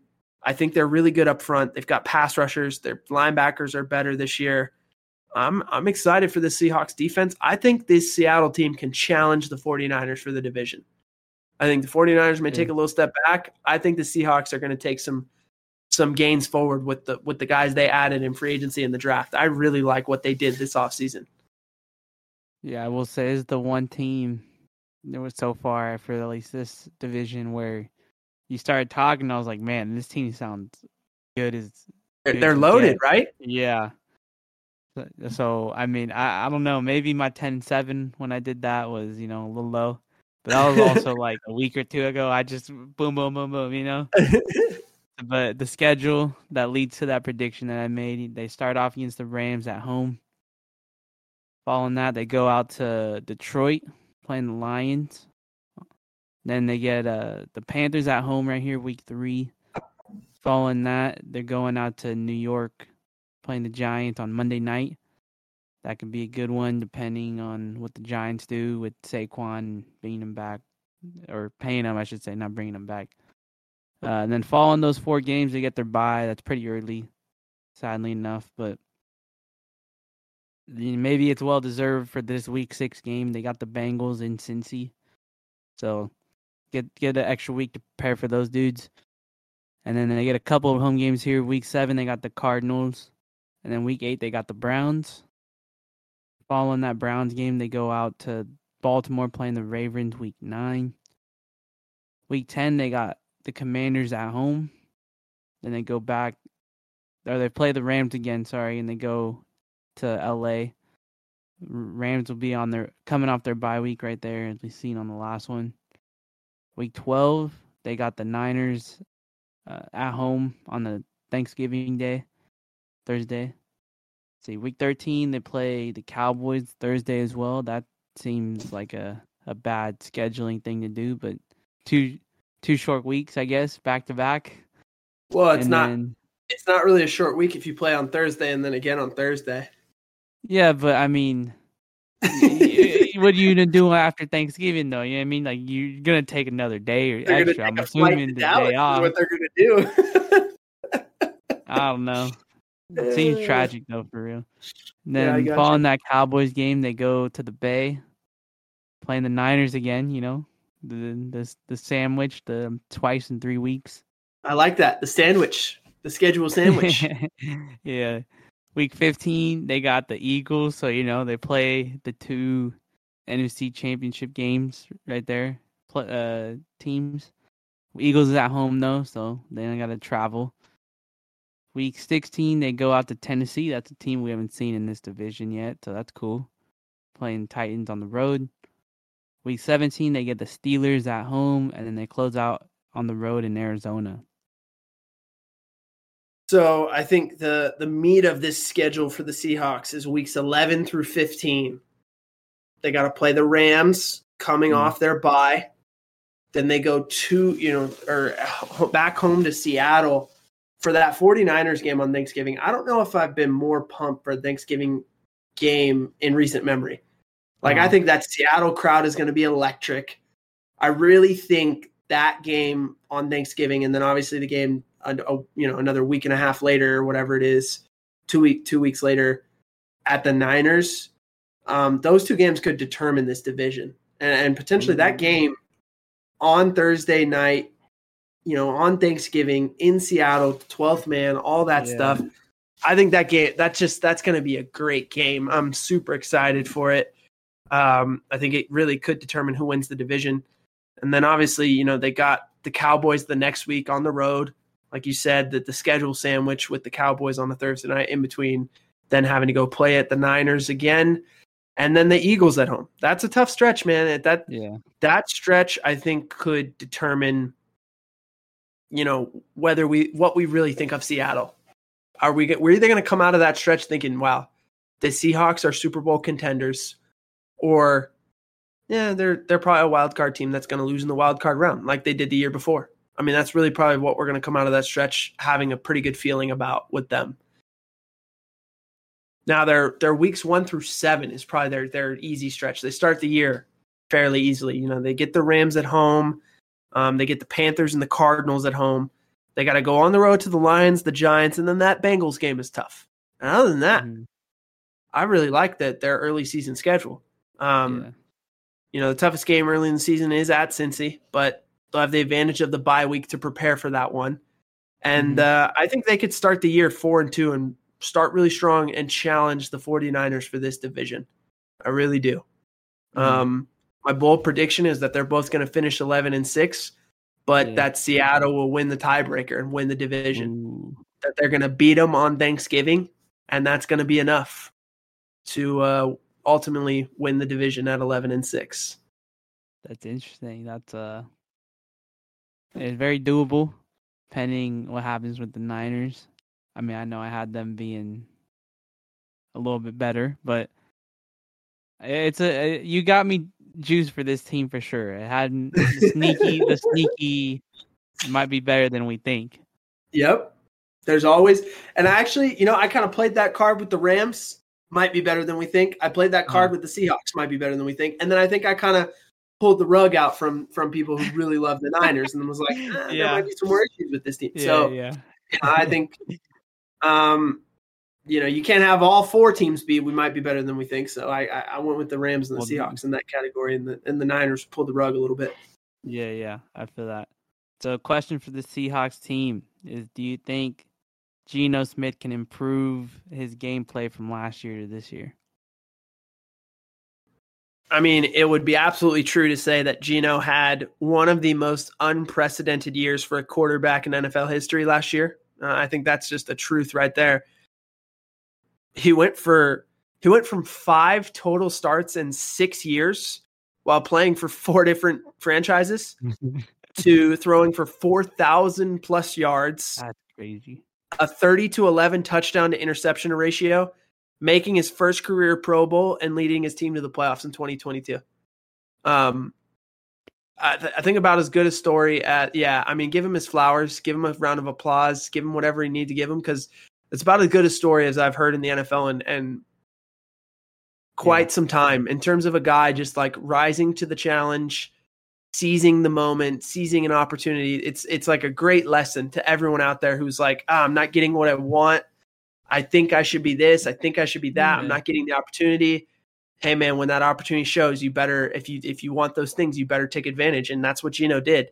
The opportunity showed itself. He was better than I think anybody, probably even Geno himself. You know what I mean? Like, I'm sure that guy's got he has to have incredible confidence in himself. But I would think even he didn't see 4,000 yards, 30-11 touchdown to INT. That's he didn't write back, bro. Yeah, there you go. I am happy for that dude. I mean, like on the Jets, he took a punch to the jaw. Like, I mean, he's had a real comeback. So I think this is all real too. That's the thing. I don't think it's a 1-year wonder. I think it's a real thing. And I think all the traits that Geno displayed in the Seattle offense are things that they needed. Like his processing was efficient. His mobility added some necessary layers to their offense. His deep ball was accurate. and he didn't try and force plays that weren't there. That's why he only had 11 picks, to 30 touchdowns. I think he needs to even raise the bar more for this. It's a young, talented Seattle team with the core that, like, if they want to be a contender, Geno's got to be just as good and even raise the bar, right?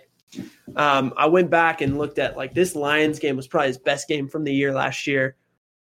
So just some stuff. Number one, the mobility, right? Off the boot, fake toss boot action, get outside around the edge player to be able to create this throw.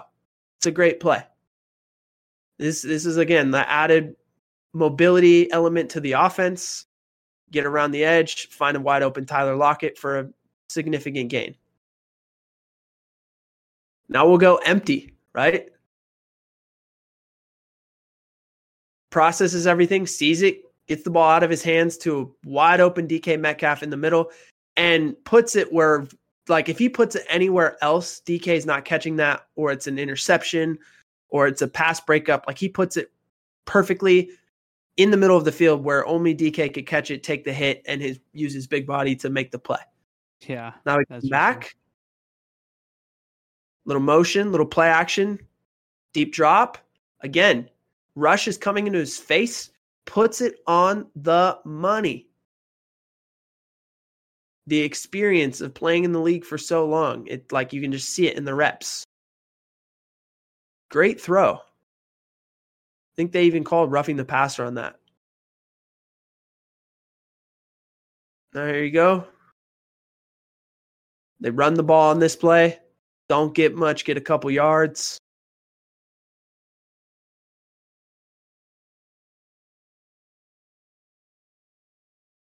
I think a lot of people assumed in a best case scenario, Geno could be like a game manager. And he was just so much more than that. They go back to empty. Now check this out. That mobility, QB draw, nasty. Yeah. Follow the blocker. That's money. It's funny because how similar he's like, I was talking about those two quarterbacks in San Francisco, right?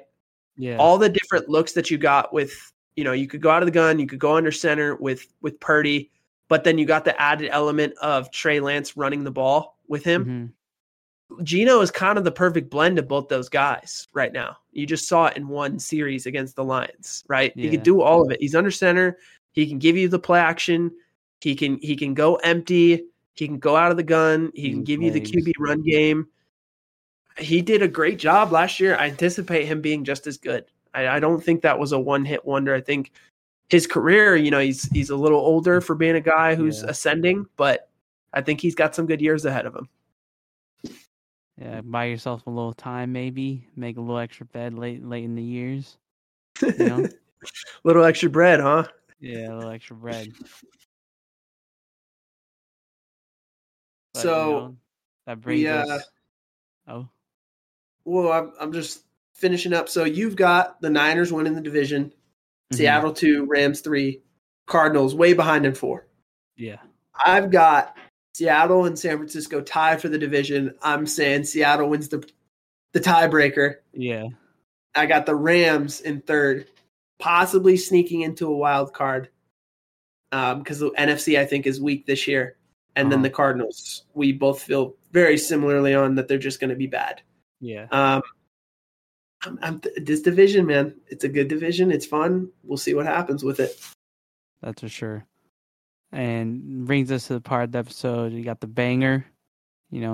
What did you watch or listen? What stuck out to you this week? Oh man, I think you know what I'm going to tell you. So this, we normally don't hype up other podcasts, given this is our podcast and we want you to listen to us. But I'm all for giving you the content that sounds good, makes sense, whatever, right?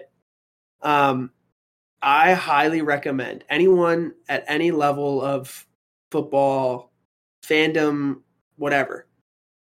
Jordan Rodriguez is a writer for The Athletic. She did a narrative podcast. It's 5 parts. Each part is like around an hour, maybe less, on Sean McVay, Mike McDaniel, Kyle Shanahan, and Matt LaFleur and their evolution as play callers, their process, how they've evolved, how they've made changes, all the way going back to when Kyle was like a kid and saw his dad, Mike, Yeah. coaching in the league. And I just thought she did, a great job of capturing the personalities of all those guys and how different they are and how that shows up in the way that they call plays and the way that they design offenses. Yeah. Number two, showcasing like the evolution of offense in the NFL in the last 10 years, while also talking about the evolution of defense and how it's responded to that. The interviews with the people surrounding those guys, like RG3, who played for those guys in Washington, or Raheem Morris, who has worked with all those guys on the defensive side. I just thought it blew me away how much I learned or could think about how like the process of those guys developing what they develop, as opposed to just being like, hey, this guy's awesome. Here's why. Yeah. I thought she did a great job compiling a lot of information and giving you a lot of the why. Like when you're watching a game and things happen, sometimes it's like, oh, that was a big play. This is like so much of the in-depth why that if you're a real, football junkie, like I think you and I are, you crave. And obviously me as a coach, I'm always looking at that and innovating and thinking about what to do next and why it makes sense. What could people do against it? All that stuff. So I just thought she knocked it out of the park. It's called The Play Callers. It's on all the podcast platforms. I highly, highly recommend, if you're a football fan, that you listen to it. Joe, I sent a text to you like the day I listened to it. What'd you think? Yeah. So I only listened to the first one while I was at the gym. I don't remember what I was doing. Nothing crazy. I think it did legs yesterday, so I was just listening to it. Doing legs. And it was good. It's crazy because, like you said, it shows all their personalities. But I think the crazy part is the way they talk about the game, right? So, like, within the first 3 minutes, like, I already thought this dude Kyle Shanahan was crazy. He was like, we could run one play 40 different ways. He's like, we could do this. We could have this guy do this and this guy do this on a different play. And it's just like their minds move so crazily. And then, like you said, they incorporate how they all like cross paths, right? So obviously, most notably known, Mike McDaniel was the ball boy for the Broncos back in the day. And I think that fool is hilarious. Like he doesn't like he sounds like really like monotone, but in the way he talks, it's like he's like a surfer type dude, right? He's just like, man, like, he'll just crack little jokes for fun, like in the beginning he was like tap tap, like tin the mic, like, is this on? And they're like, yeah, like say a sentence for us to see if it's picking up, and he was like, the weeping wallow whistled in the wind. You know what I mean? Like, this guy is just something else. Yeah, he's just a different cat, bro. Yeah. No question. It was interesting hearing Shanahan when he was the OC in Washington, and all those guys were like QC guys for him, basically. Yeah. And how he sort of treated them. And I think a lot of people perceived it as like, oh man, he was a real jerk to him, like whatever. Yeah. But I could so relate in my coaching career where it's like, bro, if you have an idea, bring it to the table. But make sure you have thought about every angle and every question that someone could ask you as to why it works or what it does and what the counter is. Okay, well, if they do this, like, you better have a response to everything. Yeah. And when you're having to do that, it makes you so much better. I can attest, like, I've been in coaching offices and rooms where I thought I had a good idea. I brought it to the table. Someone asked one question and instantly it's like, oh, I don't have an answer for that. Well, that's dumb. Why'd you bring it to the table? And you get laughed off the, you know what I mean? You get laughed off the stage. It's like, yeah, okay, go try again. But then it's a great feeling when you have something and you're like, no, this is the answer. Here's what we can do. Here's how we max this guy out. And this is what, if they do this, this is the counter. This is what we do. You know what I mean? And you have that stuff already mapped out. So when questions are being asked, it's like getting the answers to a test before you take it and you already have it. You know how good that feeling is? And so I could totally relate to how he was talking about those things. And it made me feel like, oh man, I've been in that room, done that thing before. I get it. But it was just cool the way that they talk about football. I think you're right. It's just like, man, they're at an elevated level. They're always thinking about the next thing and innovating and processing. And so highly recommend that. And kind of in tandem with that, Netflix just released today, Quarterback, follows Mahomes, Mariota, Kirk Cousins. I started watching that. I got like an episode in. It looks good. So far, so good. I would recommend that to football fans as well. I don't know how many episodes it is. The one episode was like an hour.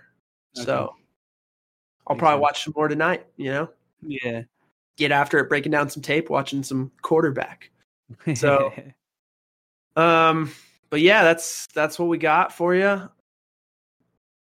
I think next week we'll probably come back. I think we're going to do a huge rankings pod is what Joe and I have kind of been. Order?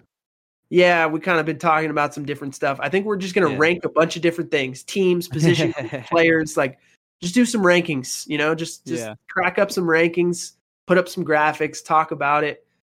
We've talked about every team at this point, what we think kind of where they're at. So we'll do some ranking stuff. And we'll by that point, once that one's done, then we'll start talking training camp. We'll start, dude, the meat of football we're getting back, baby. We're back. We're on the slope to games now. Yeah, we are now on the upward trend. We've made it through the downward, and we're starting to get the upward climb. By the end of the month, we're going to be to the moon. It'll be some good times ahead of us for sure. If you made it this far, thanks for listening. As always, appreciate it. Follow us on our socials. We got. You want to hit us with one of these real quick? Yeah, we got this. Second two _ podcast. There you go. We got Twitter. TikTok. Obviously, we're on YouTube. We're on Spotify, Apple Pods, Amazon, wherever you get your content. And we're there. Hit us with a follow. Appreciate that. Like I said, leave comments, out on top of subscribing. And let us know what you want to see from, something looking going forward maybe. Give us some ideas. And until then, we got our guy Ray taking us out. Everybody want to be a beast. Until it's time to do what beasts do. Ready for war, we've been working all year. Look into my eyes, there's hunger, there's no fear. Talking like y'all ready, boy, I promise you we coming. Anybody that want it can get it, play it's nothing. We ain't never worried by listening to the chatter, cause when we get on the field, we know that none of it matter. I've been through a lot, man, can't nothing faze me. Got the student section in the stands going crazy. Everybody turn it up, we putting on a show. Pumas, we be popping and the people, they love. 951, be the city, never change. We the Chaparral Pumas, everybody know the name. We ain't here to make friends, we gon' let them see. Get your chain snatched like a key crab tree. Squad for lagoons, we ready to bring the pain. Show them how we do, we about to let it bang. About to go and get it, kill them with the swag. Tryna act tough, they be looking, we just laugh. See them getting mad, cause they know we ain't stressed. We prepared for this moment, we done passed all the tests. Been through the rain, been through the struggle. We ain't never break, we just put on more muscle. Put on for the city, man, running with the pride. Friday night lights when the Pumas come alive. Throw your Pumas up, we gon' get it, that's right. Friday night lights, we turn up tonight. In the best spot, if you on the other side. Time to let it bang, make them feel that Puma pride. Let it bang, let it bang, let it bang, yeah. Let it bang, let it bang. Show them how Puma do it, let it bang, yeah. Turn me up, let it bang, let it bang, let it bang, let it bang. Let it put on for the city, that's really all that we do. Nothing to lose and a whole lot to prove. On the field late and I'm in the gym early. Overtime on my grind, I can see them worried. Put the pads on, we about to bring the boom. The Legion of Doom, everybody better make room. You can see the fumes from the fire. Product of the pain and the hunger and desire. Talking like you want it, man, I hope you ain't lying. Bottom line, we the Pumas, but we feeling like some lions. Dropping off heat at your feet every week. Everybody wanna be a beast till it's time to eat. Oh, we gon' see if you really bought it. Thinking you can handle me, boy, I really doubt it. Putting in work, being steady with the grind. You ain't taking nothing, play, this is all mine. Throw your Pumas up, we gon' get it, that's right. Friday night lights, we turn up tonight. In the best spot, if you on the other side. Time to let it bang, make them feel that Puma pride. Let it bang, let it bang, let it bang, yeah. Let it bang, let it bang. Show them how Puma do it, let it bang, yeah. Turn me up, let it bang, let it bang, let it bang, let it bang. Let it blood, sweat, tears, time getting near. I've been saying that for so long, now it's here. Come through the whole chin, checking everybody. We just put them in the dirt, man, treat it like a hobby. Oops, I mean habit, else can't have it. We ain't standing around waiting for nothing, we grab it. I remember putting in work all alone. Now my team with me and we zone. Never giving nothing, so you better understand. We don't care about your plan, this is Puma Pride land. Get into the huddle, tell the fellas turn it up. Fourth quarter, come and throw them double deuces up. Let them know what's up, man, the crowd never dying. Referee keep holding me, man, quit crying. Put your Pumas up, show them Puma Pride. Friday night lights when the Pumas come alive. I throw your Pumas up, we gon' get it, that's right. Friday night lights, we turn up tonight. In the best spot, if you on the other side. Time to let it bang, make them feel that Puma Pride. Let it bang, let it bang, let it bang, yeah. Let it bang, show them how Puma do it, let